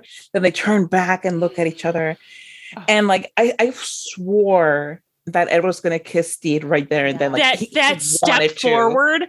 Yes. That step forward before he back. I was like, oh my goodness. It was, and it's like, who thought the pirates would be so sweet? I know. Right? You know what I mean? Like, these two human beings in real life were fucking monsters. Yeah. For sure. Like, I like this version better. Yes. But David Jenkins has even said that like part of the reason why they're not concerned with it being like historically accurate is because these were not good people. So screw historical accuracy, because whatever, they're murderers and rapists and all kinds of other stuff. So yeah, let's just have a good time with the concept of these New Zealanders. Yeah, let's just have a good time with and okay, I think it's so funny that, you know, everybody gets to use pretty much their own accent. I think, except for like, you know, with Kroll and Shaw when they're doing the French accents, which are fantastic. But Stede Bonnet, who was born in Barbados, he has a New Zealand accent, and nobody's questioning it because why should they? Who cares? Yeah. Well, and Blackbeard was born in. Blackbeard, I think himself was born kind of wealthy in the Americas. I don't know. It's been a while since I did a lot of deep dive on Blackbeard. I haven't been. This is the most obsessed with pirates I've been in like 10 years. Since Black Sails came out. No, I'm just kidding. But I just want Alu one day. Can we just talk about Alu and Frenchie and their pyramid scheme? Yes, that was so best. How amazing that was. He was the prince.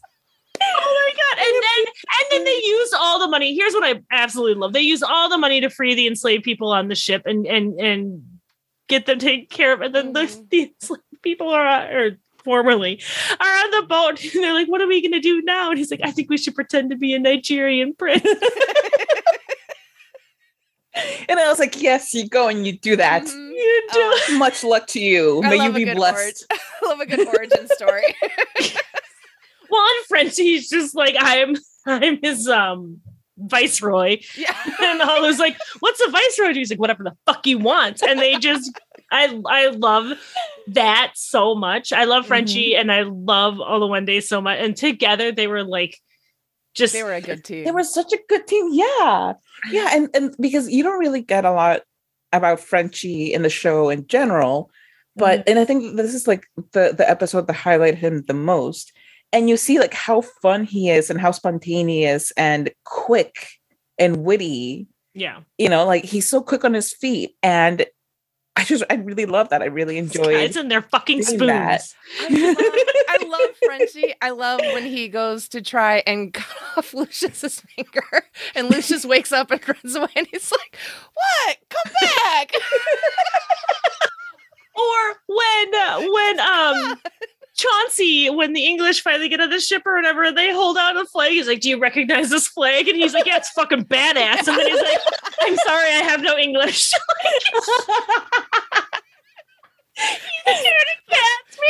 The superstitions of things he believes.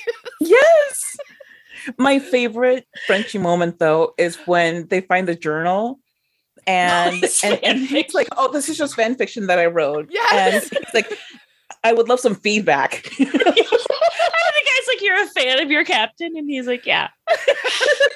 I just love that fanfic existed in 1717.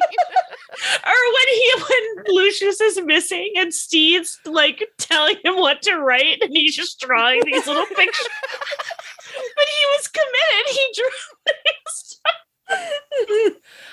I also like Frenchie's hurt face when Steed said that the orange cake barely tasted orangey.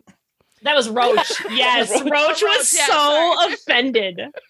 He's just like, he was so hurt. And I love also that they put out. Sorry, not they put out Roach is the one who tried to cut off his. Yes, that's. Sorry. But I love that they put out a recipe for Roach's 40 orange, which all the snark in it. I know, and I'm going to attempt it. Oh, really? I will.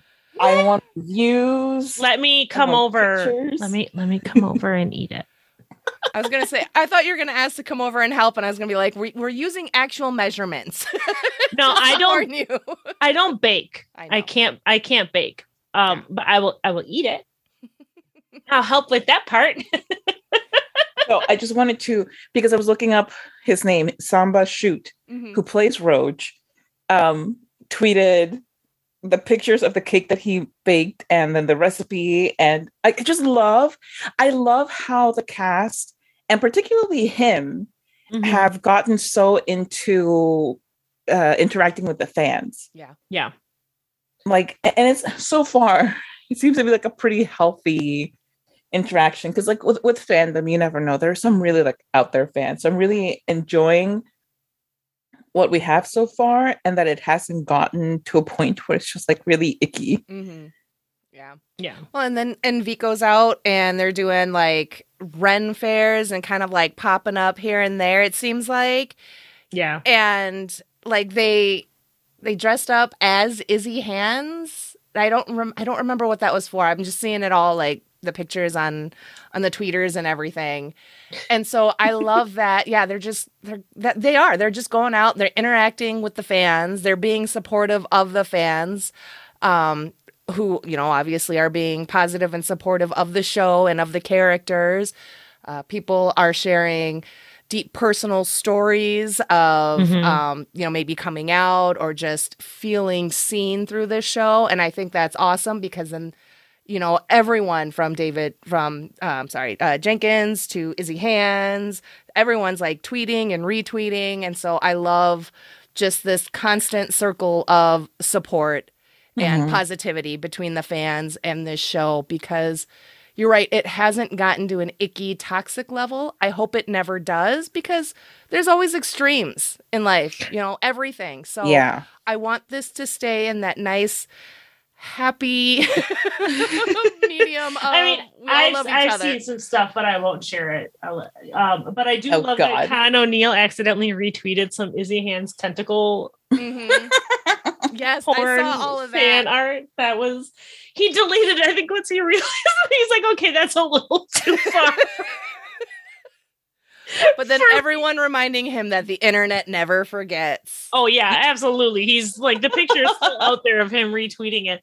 No, I just love how much fun the cast and everyone involved in the show is having, like, clearly had with filming the show. I love how much improv there was, which isn't surprising, because especially Rhys Darby and Taika Waititi are kind of known for riffing and improvising with each other, because they've worked together for years and years. And the fire scene when Blackbeard's talking about his restaurant and whether or not whether or not Steed would get in, because Thursday's kind of busy. Thursday's a busy night. He could probably get him in on a Monday if he wasn't being a dick. And that whole thing was improvised, and it's just so beautiful. Yeah, because you're seeing like this friendship, but they're acting out a romance, and it's so seamless. And the thing is, like, part of the reason that it works so beautifully is that they're not self-conscious about it. Like, they're not. Okay. The reason that this romance works, and the reason that it doesn't feel weird or forced, is because unlike so many actors who are portraying a non-hetero couple, they are very open and safe with each other and in the production. So it doesn't feel like, I don't know, it just feels very natural. Well, and I think so much, it feels very believable. I think so much of that too can be attributed to how diverse the writer's room is. Yeah. Compared to so many other shows that is basically just a bunch of cishet white people being like, oh, this sounds gay to me. Yeah. We can't possibly understand how you could see this as romantic, because we don't think, like, no, you're terrible. Right. But the writers' room is so diverse, and the cast is just very much and this is such a horrible improv thing, but they're very much yes and. They very much are like, we're there, we're gonna go for it. I love that Fang and Ivan wind up being like just as precious as everybody else on the ship, and they are happy to talk it through as a crew. I love that. When someone's emotionally devastated by a raid, what do we do? We talk it through as a crew. And Fang, I need to see more Fang. Yes, Fang, I love Fang. I just want to. He's so sweet, and I just want to cuddle. And is he so mean to him? Yeah. And I've been seeing so many theories about Izzy, and like, and all this, like, he's so homophobic. And it's like, well, is he homophobic? Like, does he just, I don't think he hates gays. I think he hates these particular people. Yeah. Yeah. He happens to be gay. He hates Stede Bonnet more than anything in the fucking world. Well, the thing is, he hates softness. He hates people who aren't, down to kill immediately. And he sees this crew who is pampered as hell. Yeah. Season 2 is Izzy in therapy. So pampered and has like a rec room and reading material, and they get read to every night. They get paid weekly, no matter what. They're on payroll. I honestly, and I could be wrong, but I'm pretty sure Stede Bonnet actually did pay his crew. Like, I think that might be... Really? That's so funny. Like, he didn't pay the people he enslaved on his land, but his crew he paid. But yeah, I think it has more to do with, like, his disdain for these fake pirates than anything else. And I think that when he... that whole daddy thing that he does at Lucius... That apparently was like so much longer than is in this. That was also improvised, and apparently Con O'Neill did that for like 3 minutes straight. And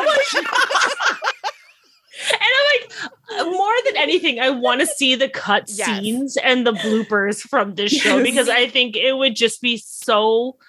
We need all the behind the scenes. We need all the fucking bloopers. I saw some stuff on Twitter the other day about the number of fans that found it hilarious versus the number of fans that found it like cringy and awkward, and that they'll actually like skip that scene. And I'm like, you guys, it can be both. It can be hilarious and awkward and cringy, because that's what it was for me. I laughed so hard, but I was just like, oh, because it's so gross. And like, me personally, I was watching that and I was like, oh, the second time out of the 5 or 5.5 now that I've rewatched it, I wanted to skip by that moment where he's like, oh, daddy, because the way that he says it is just so like, and it's so random in the scene too. Like, I just felt, I feel that Izzy Hands is, he doesn't have a problem with gay people, gay pirates, but he does have a problem with just these people. He doesn't even consider them pirates. He's like, now you'll see pirates, real pirates in the real world. Barely people. Like, like, honestly, we're real life pirates in the real world. Right. Black Pete, Blackbeard's right-hand man. I think Izzy he loves Blackbeard, and he doesn't like this crew, because they're soft, and hates Stede because Stede has now turned Blackbeard into Ed, and Izzy wants to maintain that image of Blackbeard just being the Kraken and being a badass, because that's his kink. Yeah. Right. Well, and I think it was I'm pretty sure, I can't remember if it was Con O'Neill or David Jenkins or who that talked about, like, Izzy is like Blackbeard's wife, and Blackbeard is being seduced away by this young hot Stede Bonnet, which is just the funniest sentence to come out of my mouth. And then I also love the scene where, Stede runs Blackbeard runs Ed through, but not any of the important bits, because all of the important bits are on the left side or on the right side. And he's trying to pull it out, and like Blackbeard's like moaning, like, gently, and then you see Ed, Izzy, who's not seeing what's happening. He's just like, it's like he's listening to his parents have sex, and he's just like, oh my God. Yeah. Yeah, like I don't feel for Izzy, but I can understand why he wouldn't be happy. Oh, I don't feel bad for him at all. No. I'm not saying that you do, but I'm just saying that I don't feel like sorry for him or anything because he's still like a really bad guy. Yeah. Yeah, he's still a jerk, but I also love that. I love when Ivan and Fang are like, so is the plan to kill Steed off? Because he seems very cozy. And Right. Izzy's like, no, it's still on. And they're like, are you sure? He's telling ghost stories. I've never seen him so open. And And they want a mutiny. he reads him stories and he does the voices. Can you do the voice? Can you do the little puppet boy voice? Well, and the theory for that is so sad. Well, first off, Pinocchio had not been written by this point. Of course it has. I think it was written like, I want to say at least 50 years later was Pinocchio was written. But the sad thing is like, of course, his library is full of children's books because he originally wanted to go on the high seas with his family. And so he stocked the library with books for his kids. And I'm like, you know what? I'm just trying to have a good time with gay pirates. Please stop giving me all of these feelings. Right. Yeah. That whole conversation too with the fireplace on a ship made of wood. Surrounded by a bunch of tiny bits. You're a fucking lunatic and I love it. 2 chandeliers! That's just overkill. The secret closet. And he's like, it's fucking mental. And oh my God. Ed is like smitten with Steed before they even met. Yeah. I think when Just Steed the told him to go concept. fuck himself basically through Izzy, of course, Steed having no idea who he was talking to. Because Steed is clueless.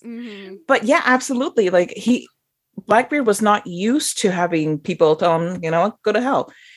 And he even said, you know, like, I don't even have to get off the ship anymore. People just see the flag and they're like, oh no, it's Blackbeard. Give him all our stuff. And this guy presented like an actual challenge to him. And his thought wasn't like, kill him. His thought was like, interesting. Tell me more. Yeah. Yeah, like he wants to know more about him. He plays nurse to him when he's convalescing after being stabbed by the Spanish, and like the whole time he's listening to Steed in his fever dreams about his family and, you know, like his approaching death and everything. And he's like, oh, who's Mary? You know, like, yeah, who is that? He's a little jealous. Also, another fun fact, Frankfurters were not a thing in 1770. Right. They did not actually exist. I love that Meg's here with all the historical corrections and that. The only true thing in this show is that Steed and Edward were in love. Yeah. Oh, I also love that, like, Steed had the crew make their own flag and he would raise the best one and he raises all of them. Yes. Like a proud dad. Yes. There's nothing about this and they're all perfect. Yeah. There's nothing about this show that I don't absolutely adore and love, except for the fact that HBO has yet to renew it for season 2. Yes. Come on, HBO. That's the most frustrating thing. But like literally everything. I love how Steed feels so guilty about murdering people. And he's just kind of, and Olive's just like, you're just kind of around when they and both Chauncey and Nigel die to the eye in their opposite eyes, which I think is amazing. Oh, and that's so funny. They both die from clumsiness. That's 100. Well, Nigel really shouldn't have. He should know better with the sword blade. Yeah. And don't turn your back on a pirate. Come on, Nigel. Well, and that actor, he is in he's in Black Rory Mirror. Kinnear. Rory Kinnear is in the first episode of season 1 of Black Mirror, which is unlike most of the other episodes of the series. But he, spoiler, fucks a pig. And so he is always the pig fucker. The pig fucker. The pig fucker. I haven't even seen that show, and I remember the pig fucker. Yeah. Oh, God, it's like that joke. So yeah, because there's a joke like, you know, I helped stop the flood and blah blah blah, but did they call me the flood stopper? No.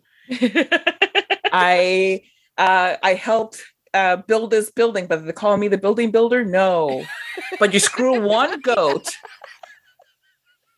Yep, I'm sorry, Rory. Yeah, you're the pig fucker prime minister guy from Black Mirror. You did a really good job. Fucking that pig. You were very believable. Oh, I know. I've only ever watched that episode once because I don't need to watch it more than once, and I'll watch every other fucked up episode of that series numerous times, but I will not watch that episode. Yeah, well, I can't icky. blame you. It sounds awful. It sounds, I mean, a lot of awful shit happens in the various episodes, but that's just the icky. I can live with some of the other fucked up shit that happens in Black Mirror, but pig fucking is where I draw the line. I was going to say, you have to have standards. Also, okay, we haven't talked about Buttons and Carl and Livy. I love the relationship between the three of them. Like my third favorite romance on the show is Buttons. No, it's not a romance, but Buttons and Carl's relationship. That's a bromance. Mm-hmm. Is the bromance of poor Livy. And I also love that they gave her like Buttons clearly knows what they're saying. Yep. So you must be Buttons. I heard all about you. Carl didn't come home last night. Because of fucking Calico Jack, which Will Arnett. Oh, I love Will Arnett. I hate Arnett. Calico Jack. He's probably the only character that I actively like just despise and don't feel any empathy for at all. Yeah. Well, but the thing is with Will Arnett is that every time that he shows up somewhere, it's a character that I can't stand, but I love Will Arnett playing them, you know, like with on 30 Rock when he was whatever he was in 30 Rock and Will Arnett playing an asshole. Jack, and he and Jack did that low voice off, or that's what Liz Lemon said.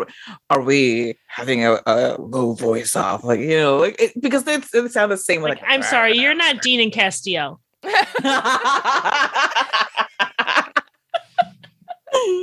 not allowed. Yeah. No, but Buttons in his summer teeth. Yeah. And he's got like he's getting too old to fight, so he's decided the solution is to put in these like fangs and rip people's throats out, and then he causes Lucius to lose a finger. Yeah. They can't take my finger if there isn't a finger to take. Just cuts him off. I don't blame the Dutch for running away after that, if I'm being totally honest. Between the smell and just like the psychoticness of seeing someone cut off their own finger with scissors. Yeah. Oh my God. I have another fun fact though. All of the crew, all the actors had to improvise their characters' backstory. I heard that for their auditions, and I'm like, that is so cool. And Wee John making his mom's dresses. Yes. And now you're a pirate. But we haven't really talked much about Jim. Gotta save the best for last. Yeah. Jim is one of my absolute favorite characters on this show because Jim, for somebody who doesn't have much dialogue in the first like half of the season, we get so much about them and about how, you know, their childhood and what drove them into the life that they currently lead. And the fact that they were able to get somebody as wonderful as Oluwande on their side, that is just absolute luck on their part, because I don't think that they would have gotten to do all of the things that they did, or even maybe be able to survive as long as that, even though they are the most skilled person. So they're definitely the most capable person on that ship. Like other than Blackbeard himself. Yeah. I mean, even then, I don't know. Blackbeard hasn't had to do much work, right, in a while. He's outsourced. He's so poor. Technically, the fire killed those people. Yeah. But Jim is so skilled. But even those skills wouldn't have kept them safe if it weren't for Oluwande being, you know, kind of constantly running interference on their behalf with everybody else and being so charming that Jim just gets to do Jim things. Jim's not very into politics. No, not at least. He's, you know, they're just going to stab you in your face, and Oluwande's going to be like, but they meant that respectfully. Right. Well, and I love how, and I mean, I'm going to talk about Oluwande for a minute because I absolutely adore him, and I just want to cuddle Oluwande all the time. Like I just want to hug him and like be best friends with him. But I also love how the difference you see when he's with Jim and when he's not with them. Like he's very like reasonable and capable and everything, and then he gets around Jim, and it's very clear he is a man with a huge crush, and Jim is fairly oblivious to all of this happening. And I love their relationship. And I love also for Jim that when they are like, it's like, no, I'm not a man, I'm not a woman, I'm non-binary, and it kind of comes out that way. Everyone's just like, but are you a mermaid? Yeah. Like that's the big concern. It's like, are you a mermaid though? I don't care about the rest. Are you or are you not a mermaid? Well, and they're like, it's bad luck to have a woman on the ship. And Jim's like, I've been here for weeks. Yep. Nothing happened. But then I can't remember who it was. The Swede, I think, is like, well, we did get caught by the Spanish. Yeah. Other than that. And they're like, just call me Jim. Nothing has changed. Yeah, other than the fact that I can speak. I have a different nose and no beard. It's just like all of this. And then when they go to St. Augustine and they have to see Nana, and Oluwande is just like so fucking psyched. Yes. Oluwande's like, hey, Nana! And he's like running down the stairs, like, wait for me, Nana. and Nana's just talking to Jim in Spanish, and Jim's like, Oluwande knows Spanish. Yep. And Nana's like, is he your husband? I like him. He's nice. All these things. And oh, and one of the things I do love about the show is how not an issue it was that Jim's non-binary. Like people accept the they them pronouns. Nana, and I like how realistic they really showed. Nana was like, okay, Jim, come on, come have some lunch. Yep. And she uses the they them pronouns, and still I feel like is relatable too for a lot of people that she would slip up and call Jim Bonifacio. Yeah.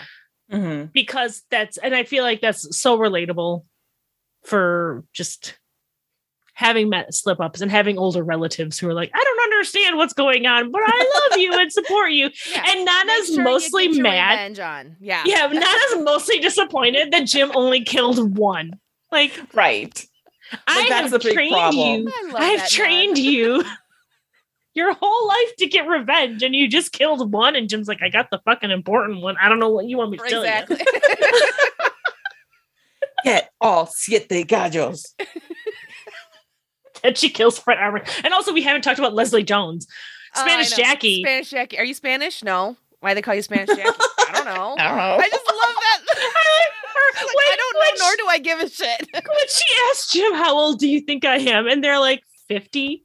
And she's like, I'm 25. Which plays so well to Izzy being supposedly 60. Look, they're really young. It's just that, the harsh life at sea has aged them. Well, and that's what Spanish Jackie said. She was revenge ages. Oh my God. I love this. So I love this show so much. I love everything about it. It's so, yeah. And Calico Jack, I also love how Calico Jack, how we as the audience learn through Calico Jack that Blackbeard, at least on the high seas, which is a little gross when Calico Jack's like, there's nothing to be ashamed of. Me and Blackie, what did he say? I had a roll in the hay or something like that. But it was a good way to let the audience know, because I think when you see, especially when I saw reactions kind of live of people watching this show and not letting themselves believe that Bonnet and Ed was something that could happen, like being so afraid of being baited and having all of these tropes not be for romance. I did like this moment with Calico Jack being like, well, Ed's not straight. So just just kind of let the audience and Steed know. And Steed, I think, has no fucking idea what he's thinking or feeling until Mary's like, hey, you're in love. Yeah. Right. because like That was so he cute. It was so wasn't precious. it? That was so I love, and he was like so soft as they're talking, and he's like, how do you know that you're in love? And she's saying all of these things, That and he's montage. thinking about Ed. Yeah, he's thinking about Ed and all the things that they've done and been through, and then when Mary says, "What's her name?" and he says, "Ed." His name is Ed. Oh my God, my little heart. I can't wait for Mary to learn that Ed is actually fucking Blackbeard. Honestly, considering Steed's obsession with pirates, she'd be like, that tracks. Yeah. That tracks. That makes sense. She wouldn't be that surprised. No. But still, Tell us, kid, here's your new stepdad, Blackbeard. Can you imagine Blackbeard around those kids? I think he would. I think he would have so much fun. He's so precious. Like, he would be awkward at first, but then he would be so into it. And Alma, I can see just like glomming onto him right away. Because Alma is no nonsense. And I love how she gave herself an Irish accent when she was a pirate, and she calls Steed Boyo.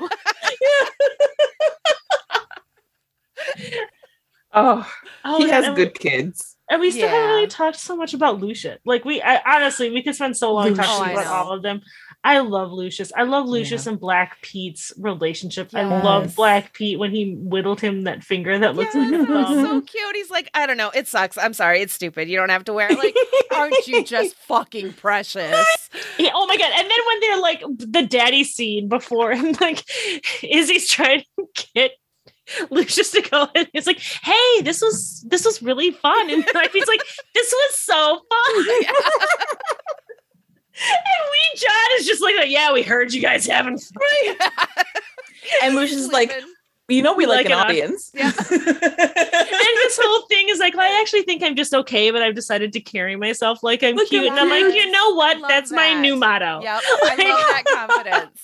Yes. I'm gonna carry myself like I'm cute. And it kind of does. But I really like right? But I really like that Lucius, he's good at observing.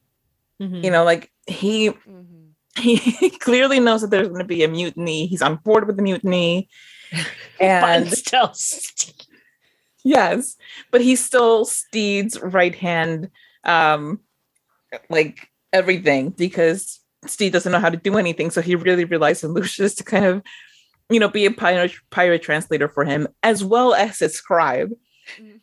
And then he can't do voices. That's the real. But he can't do voices. That is not his forte. That's what saved Stede Bonnet's life, is that Lucius can't do voices. I love that so much. But he's also the one who starts picking up on Steed and Ed. Even before the moment at the bonfire, he kind of like, I feel like he kind of ships them. But when it's happening like right in front of his face, he's like, oh, I love that. That's when he's like, this is happening. Like, oh my God, it's happening.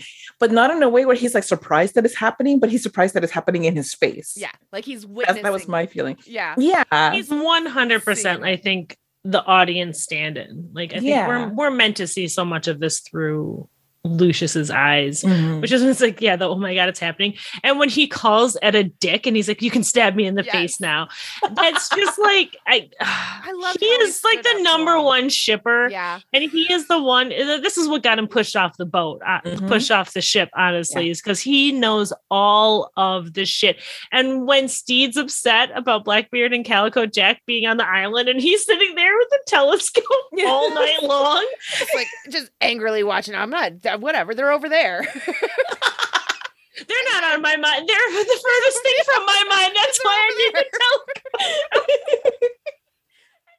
So do we think this is like just an issue, or is this a rupture? And he's like, I'm great at breakups, and literally drops a box off at Blackbeard's feet. And he's like, this is just all of it. And Ed's like, oh, he doesn't have lavender soap. He doesn't have the lavender soap. She's like, is that a fucking care package? And I'm sorry, I love Calico Jack trying to whip fish for breakfast. Yes. What an idiot. He's so useless. I did love the little behind the scenes that the stand-in, the whip professional, that Will Arnett stand-in gave us about that scene where Taika was like, "Whip me in the balls," and how that was all improvised. And I just think that's really fucking impressive for someone who is proficient with a whip and kind of that split second calculate, okay, angle, you know, force, whatever, all the things, wrist action with whipping whips to do it and make it look good and not actually hit Taika in the nuts. Well, my favorite thing about that is like, he whips him in the nuts, and then Ed falls down and he goes, "What the fuck, Jack?" Steve's face is like, I can't believe I'm in love with this piece of shit. This fucking utter idiot. Yes. He's like, "What the fuck, Jack?" Like, he literally asked, "What do you want?" And you're wearing leather. Okay, he's wearing leather on the high seas. Yep. It's the most. Who are you to judge Steve's library and fireplace? and Like, in his closet. yeah, when you're wearing leather and a crop top And in the only ocean. one sleeve, one leather sleeve. Right. The other is totally sleeveless, which I don't know. It works on him, so It I'm does. not Oh, complaining. really I also does. love that he's wearing basically an H&M t-shirt. Yes, Like that they said purple that was an shirt. H&M t-shirt. Yeah. I love it. That's what they had around. So that's what you're wearing. He just comes in those little crop tops and his But- little belly poking out. I'm like, oh, I love you so much. But it completely makes sense that he casts so many of the pirates of Steed's pirates on a deserted island. He keeps Jim and Frenchie, and he pushes Lucius over. I believe Lucius is alive. Don't tell me otherwise. Oh yeah, Yeah. TV rules, 100%. We didn't see a body. Exactly. Yep. But it completely makes sense that he gets rid of Lucius because Lucius is like his emotional tie to Steed. Everybody else, they're tied to Steed in one way or another. And okay, they can go to an island. Maybe they die, maybe they don't. But either way, who cares? He's But not he doing it. needs- Exactly. But he needs to make sure that Lucius is gone because he reminds him not just of Steed, but of his feelings for Steed. And I thought it was very interesting that he also split up all of the couples. Yep. Oh yeah. You know? Yep. Because to him, it's like, I can't be happy. None of you can be happy. I'm gonna get my grease paint and get Yep. myself my black beard again. I'm sorry. And I'm He going to looks sit so and cry in fucking a hot. robe. He looks so hot when he is like looks up at the flag. Yes. And how fucking extra. He's like, "I'm going to keep you alive and on my crew so you can sew." Probably the worst looking sew job. Like, you couldn't do that for yourself. Like, you couldn't sew that. It doesn't look great. But it is so extra. But he looks like, when he paints, is like, yes, please. I don't know what the fuck is going on with your face.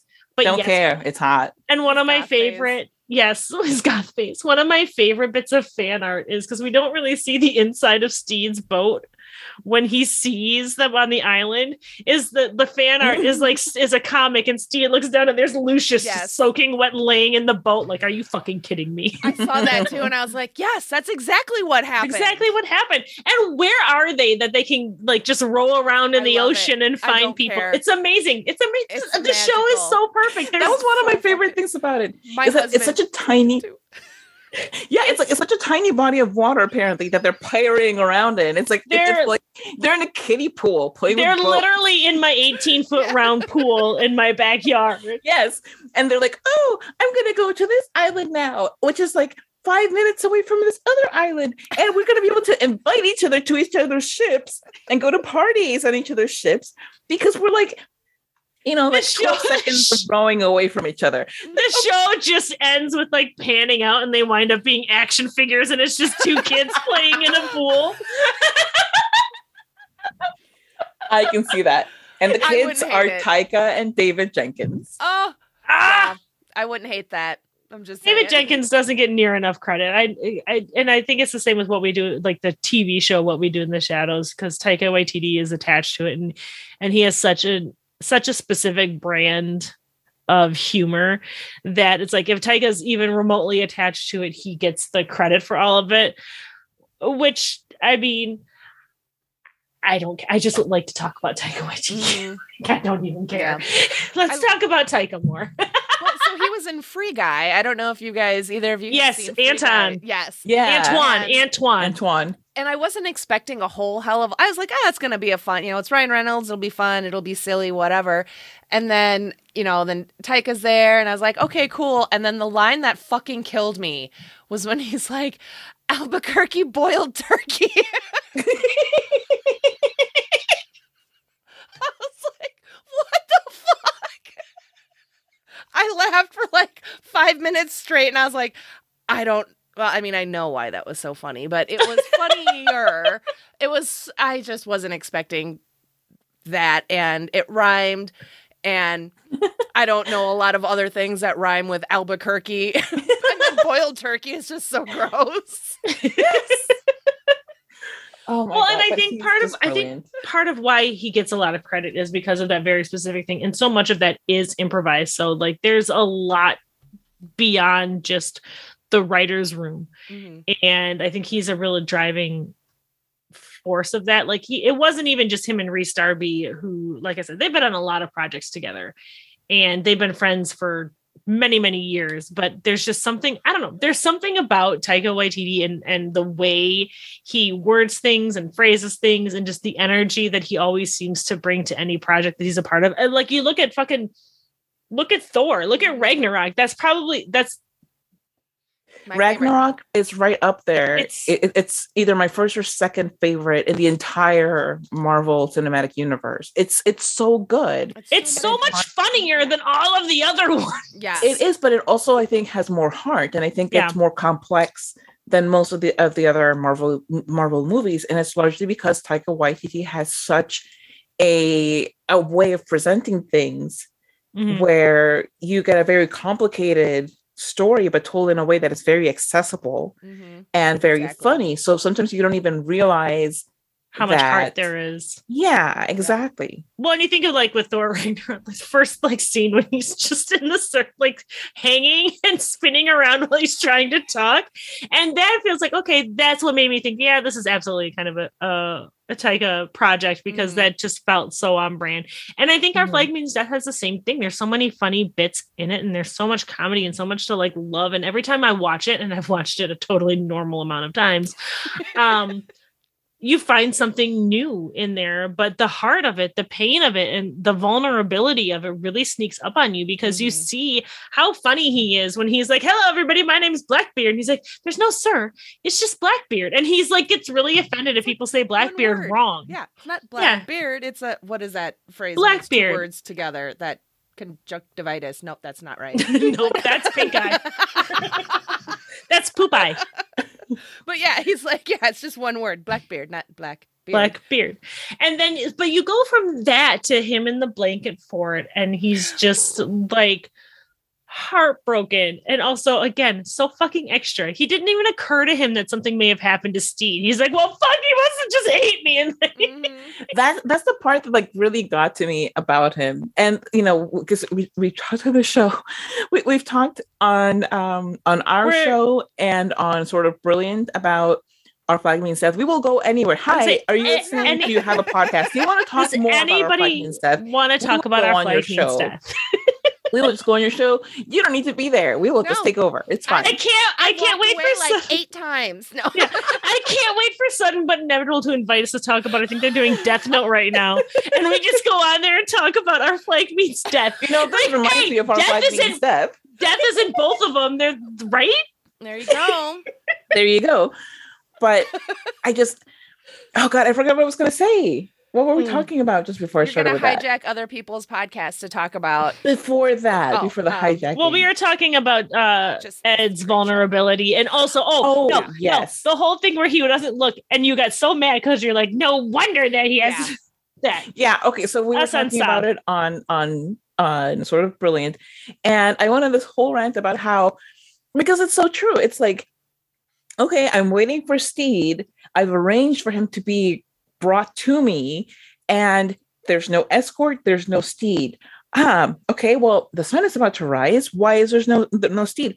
Is it because he maybe has been taken by the person who is hunting him down? No, that can't be it. Could it be that maybe he got stung by bees and went into anaphylactic shock and maybe died on his way over? That can't possibly be it. Did he get turned around in this dark dark jungle went to area my girl. place. No clue where he is. Oh, I know what it must be. He doesn't love me. He goes straight into that mentality. He The has man no literally thought just said, of the man's "Make well-being." Steve happy.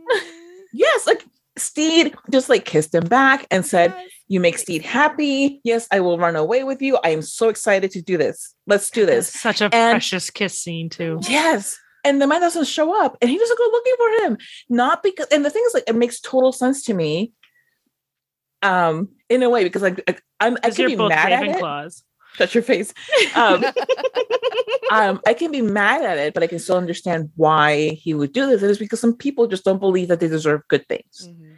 And he doesn't believe that he deserves to be loved.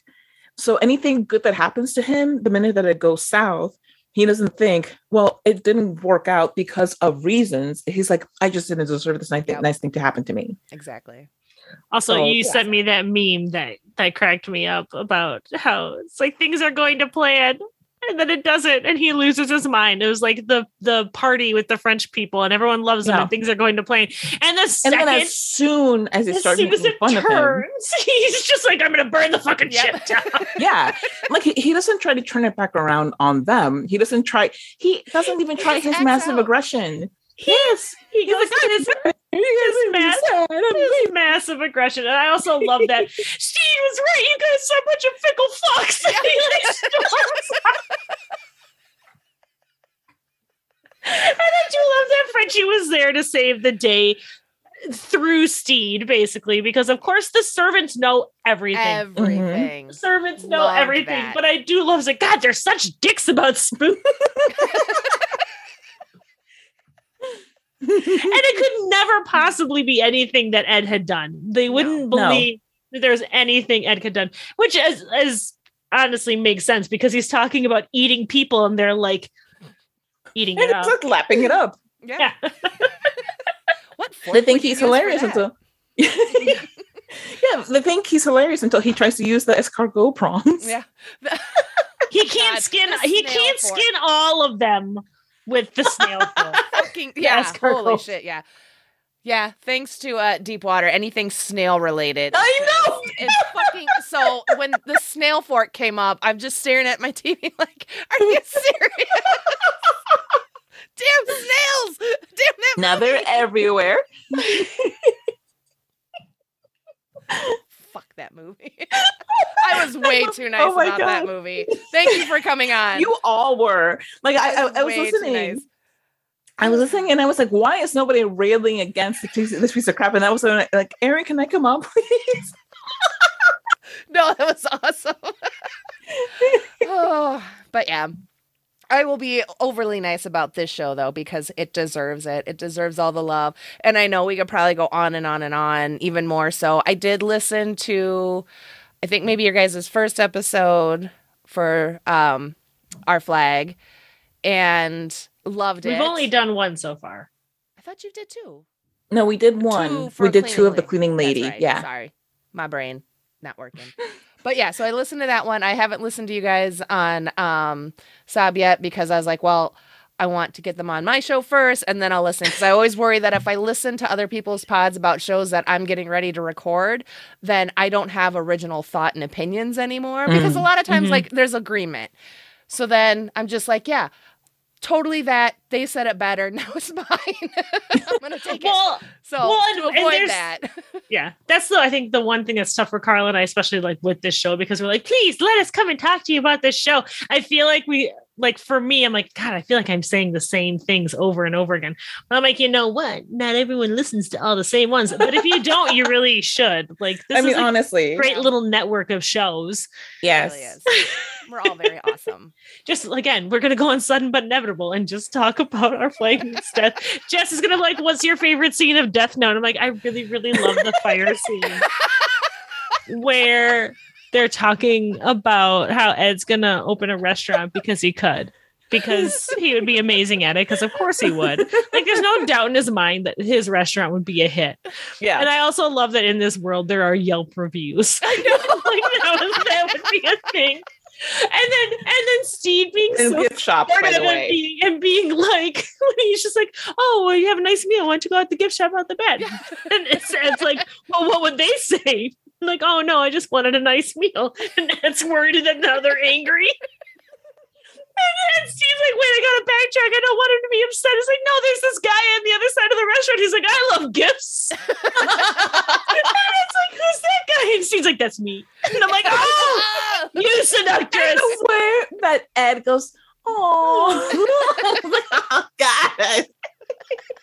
And that's when, Lucius is just watching all of this. Yeah. Like, these two fucking idiots. Oh my God, just kiss already. Oh, good on Lucius. I loved that. He was so good to actually stand up to Blackbeard in that moment and be like, that weird little man likes you and he's doing all of this for you. So quit being a dick. And yeah. Yes. Well, and I love that Ed immediately took it to heart. And then he is like, you know what? We're going to go on our little treasure hunt. And he went from being so embarrassed to even being seen on it to like really encouraging.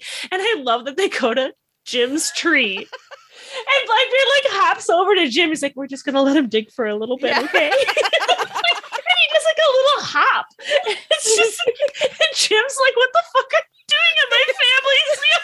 Because they don't know what the fuck is going on. They're doing their own shit. They're sitting there finally giving Olawande all the deep knowledge that Olawande's been asking for, like their favorite color, which again, teal was not a recognized color in 1717. I don't know if you guys know this, but I found a thread about all the historical inaccuracies about this show, and I went through it like voraciously and laughed. Meg, I'm shocked. That sounds so out of character for you. Yeah, I'm blown away. Definitely not passing this on as trivia that I learned myself. Stuff that you picked out That you I found just by have, yourself. that I found exactly, And then you like, researched of course, on your Google machine. On your Google machine. Same way I did my 6 degrees of Nicolas Cage for the cleaning lady. This one I did by myself though, so there. Okay.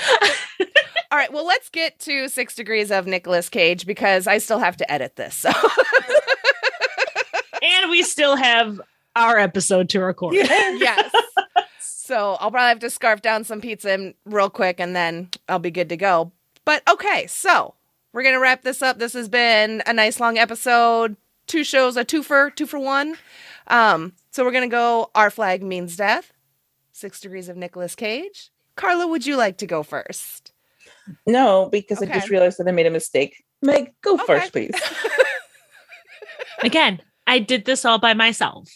I feel like it's really important. Okay, so Taika Waititi was in both the Deadpool and Choreographed short film and also Free Guy with Ryan Reynolds, who is in Croods, A New Age with Nicolas Cage. Very good. Boom! I love the Croods movies, by the way. I think Oh, they're really same. cute. I think they're Same. really cute. So I went with Samson Kao, who plays Olawande. He also was in Death to 2021. He was also in Death to 2020. Mockumentaries by Charlie Brooker? Doesn't matter. It does matter. I'm sorry. His character is Pyrex Flask, and he played like a scientist specialist. Death to 2021 had Tracy Ullman in it. She played kind of a right-wing Fox News type person. But she was in Robin Hood Men in Tights as Latrine with Dave Chappelle, who played Achu, who was in Con Air with Nicolas Cage. Nice. I should have been like, I'm going to go with Rhys Darby, who was in What We Do in the Shadows with Taika Waititi. Taika Waititi is actually kind of like a good link because I've used Taika before, and Eric, one of my other tolerables, has used Taika as a link to get to. Well, with him, you get into Star Wars and you get into Marvel, and then with that, it's just like, oh god, Jesus! I mean, Easy peasy. fucking Law and Order. It's like some of these actors were on, a Law and Order. It's like at this point, who the fuck hasn't been on a Law and Order? So if you can get to a Law and Order, you can get fucking anywhere. So. Oh, Meg has not been on a Law and Order. I'm not. Well, Meg was on Public Enemies with Christian Bale and Johnny Depp and Billy there you Crudup. go. Anyway, so Now that I've done it right. Okay, so I'm going to go with Leslie Jones because I love Leslie Jones. And I think that I was so excited to see her on the show. Anyway, whatever. Okay, so Leslie Jones was in Coming to America, the sequel, which you should never see if you enjoyed the first movie because the sequel sucks. Major hairy to balls. It's awful. America. Yes, it's crap. Don't ever watch it. Okay. With Tracy Morgan, who was on G-Force with, that's right, Nicolas Cage. Oh, very good. Very nice. I went for the Check out. easiest one possible. That was a good one. I mean, again, I just want to talk about Taika Waititi. Like, that's it. Maybe we'll do a Taika episode and we'll just talk about all the things Taika has contributed to. Excuse me. I don't. I mean, I Okay. guess we could if you wanted to. I don't An think actor, there's enough director time in the episode, so- world. I mean, that'll be a multi-part. That'll get me through a whole month. No. All right, so we're going to wrap it up. This is now the 14th knee slap whelp Midwest goodbye. So We're at the car now. got him out to the car. Yes, that's progress. So before we go, would you ladies like to plug your show again one more time? Why, yes. Thank you, Jen. You're welcome. Meg and I co-host Bedwet or Behead, which is a podcast that you can find in any podcast streaming service. We are a delightful show with two drunk besties talking about a trio of characters that we then bed, wed, or behead. You can find us on Twitter at bedwedbeheadpod, on Instagram at bed.wed.behead.pod. You can find us on other blue social media. Just look for Bedwet or Behead Podcast. And you can find me on Instagram and on Twitter at Carlatemis. That's CarlaTemis. I like that we've just dropped the pretense that we're doing character analysis. It's like, no, we just get drunk and play fuck, marry, kill. With character analysis. That's why I say that we do character analysis with a a twist. And the twist is like the lime or the lemon in our drink. Hey. Brought it around. And Meg, do you want them to find you on the social medias or nah? Yeah, you can find me on the social medias, I suppose. I'm on the Twitter mostly at Wisconsinac, which is WISCONSENNACH. I forgot how to spell for a second there. Yeah, that was a lot of letters, but it felt like the same it's- three. It's all Carla's fault. She gave me the name, and I'm not creative enough and too lazy to change it. You're welcome. Very nice. Thanks for letting us finally plug our podcast because we didn't get a Yes, I chance to know, talk I about know. it I through don't think this. people have any idea like who you ladies are or anything, so you're very welcome. Letting us be on and just talking your face off.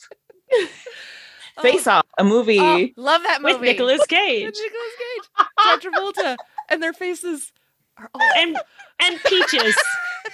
peaches Ew, for I don't wanna hours. think about Nicolas Cage could eat a peach for hours. I don't know if you knew that. Hours. Hours. That's so fucking weird. I love it so much.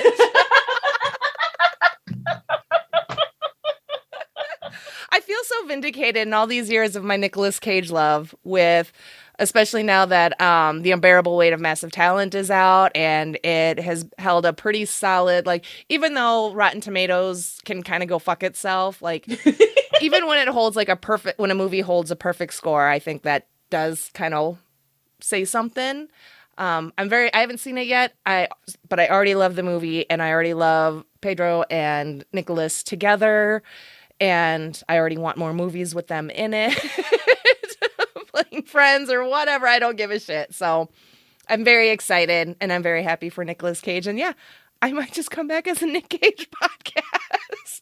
There's a couple other out there. I've seen them. They're doing great. I'm like, I can You're do going to that. have a Nick Cage project. We're going to have a Taika Waititi podcast if I have anything to say about it. It's going to be Bedwed Obehead. Beadway to be hid. Bedwed Obehead. I don't know how many times A I've watched Taika it. Waititi podcast. Where all the characters are Taika Waititi, but we don't behead any of them. Bit of wid. win, again. Bed, better bed. All right. Well, thank you, ladies, so much for joining me today. This has been so much fun, and Thank you for I love having both of these us. shows, and I can't wait for season 2 for both of them because it will happen for Our Flag Means Death. God damn it!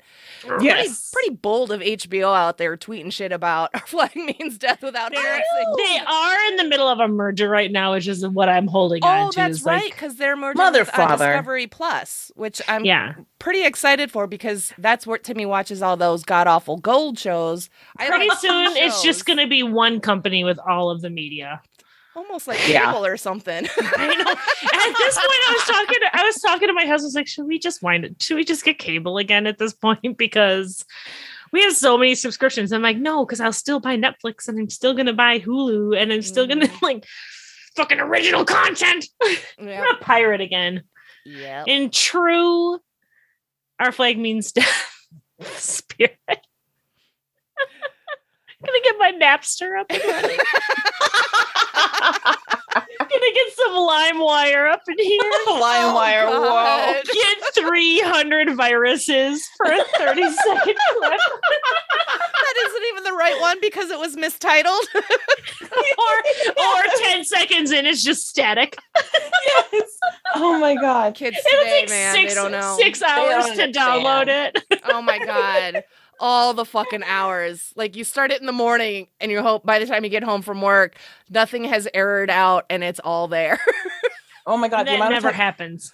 because I had to sit there in front of the computer and like babysit it because it would act weird sometimes. Mhm. So I would just sit there and like tap it every now and then. And yeah, okay.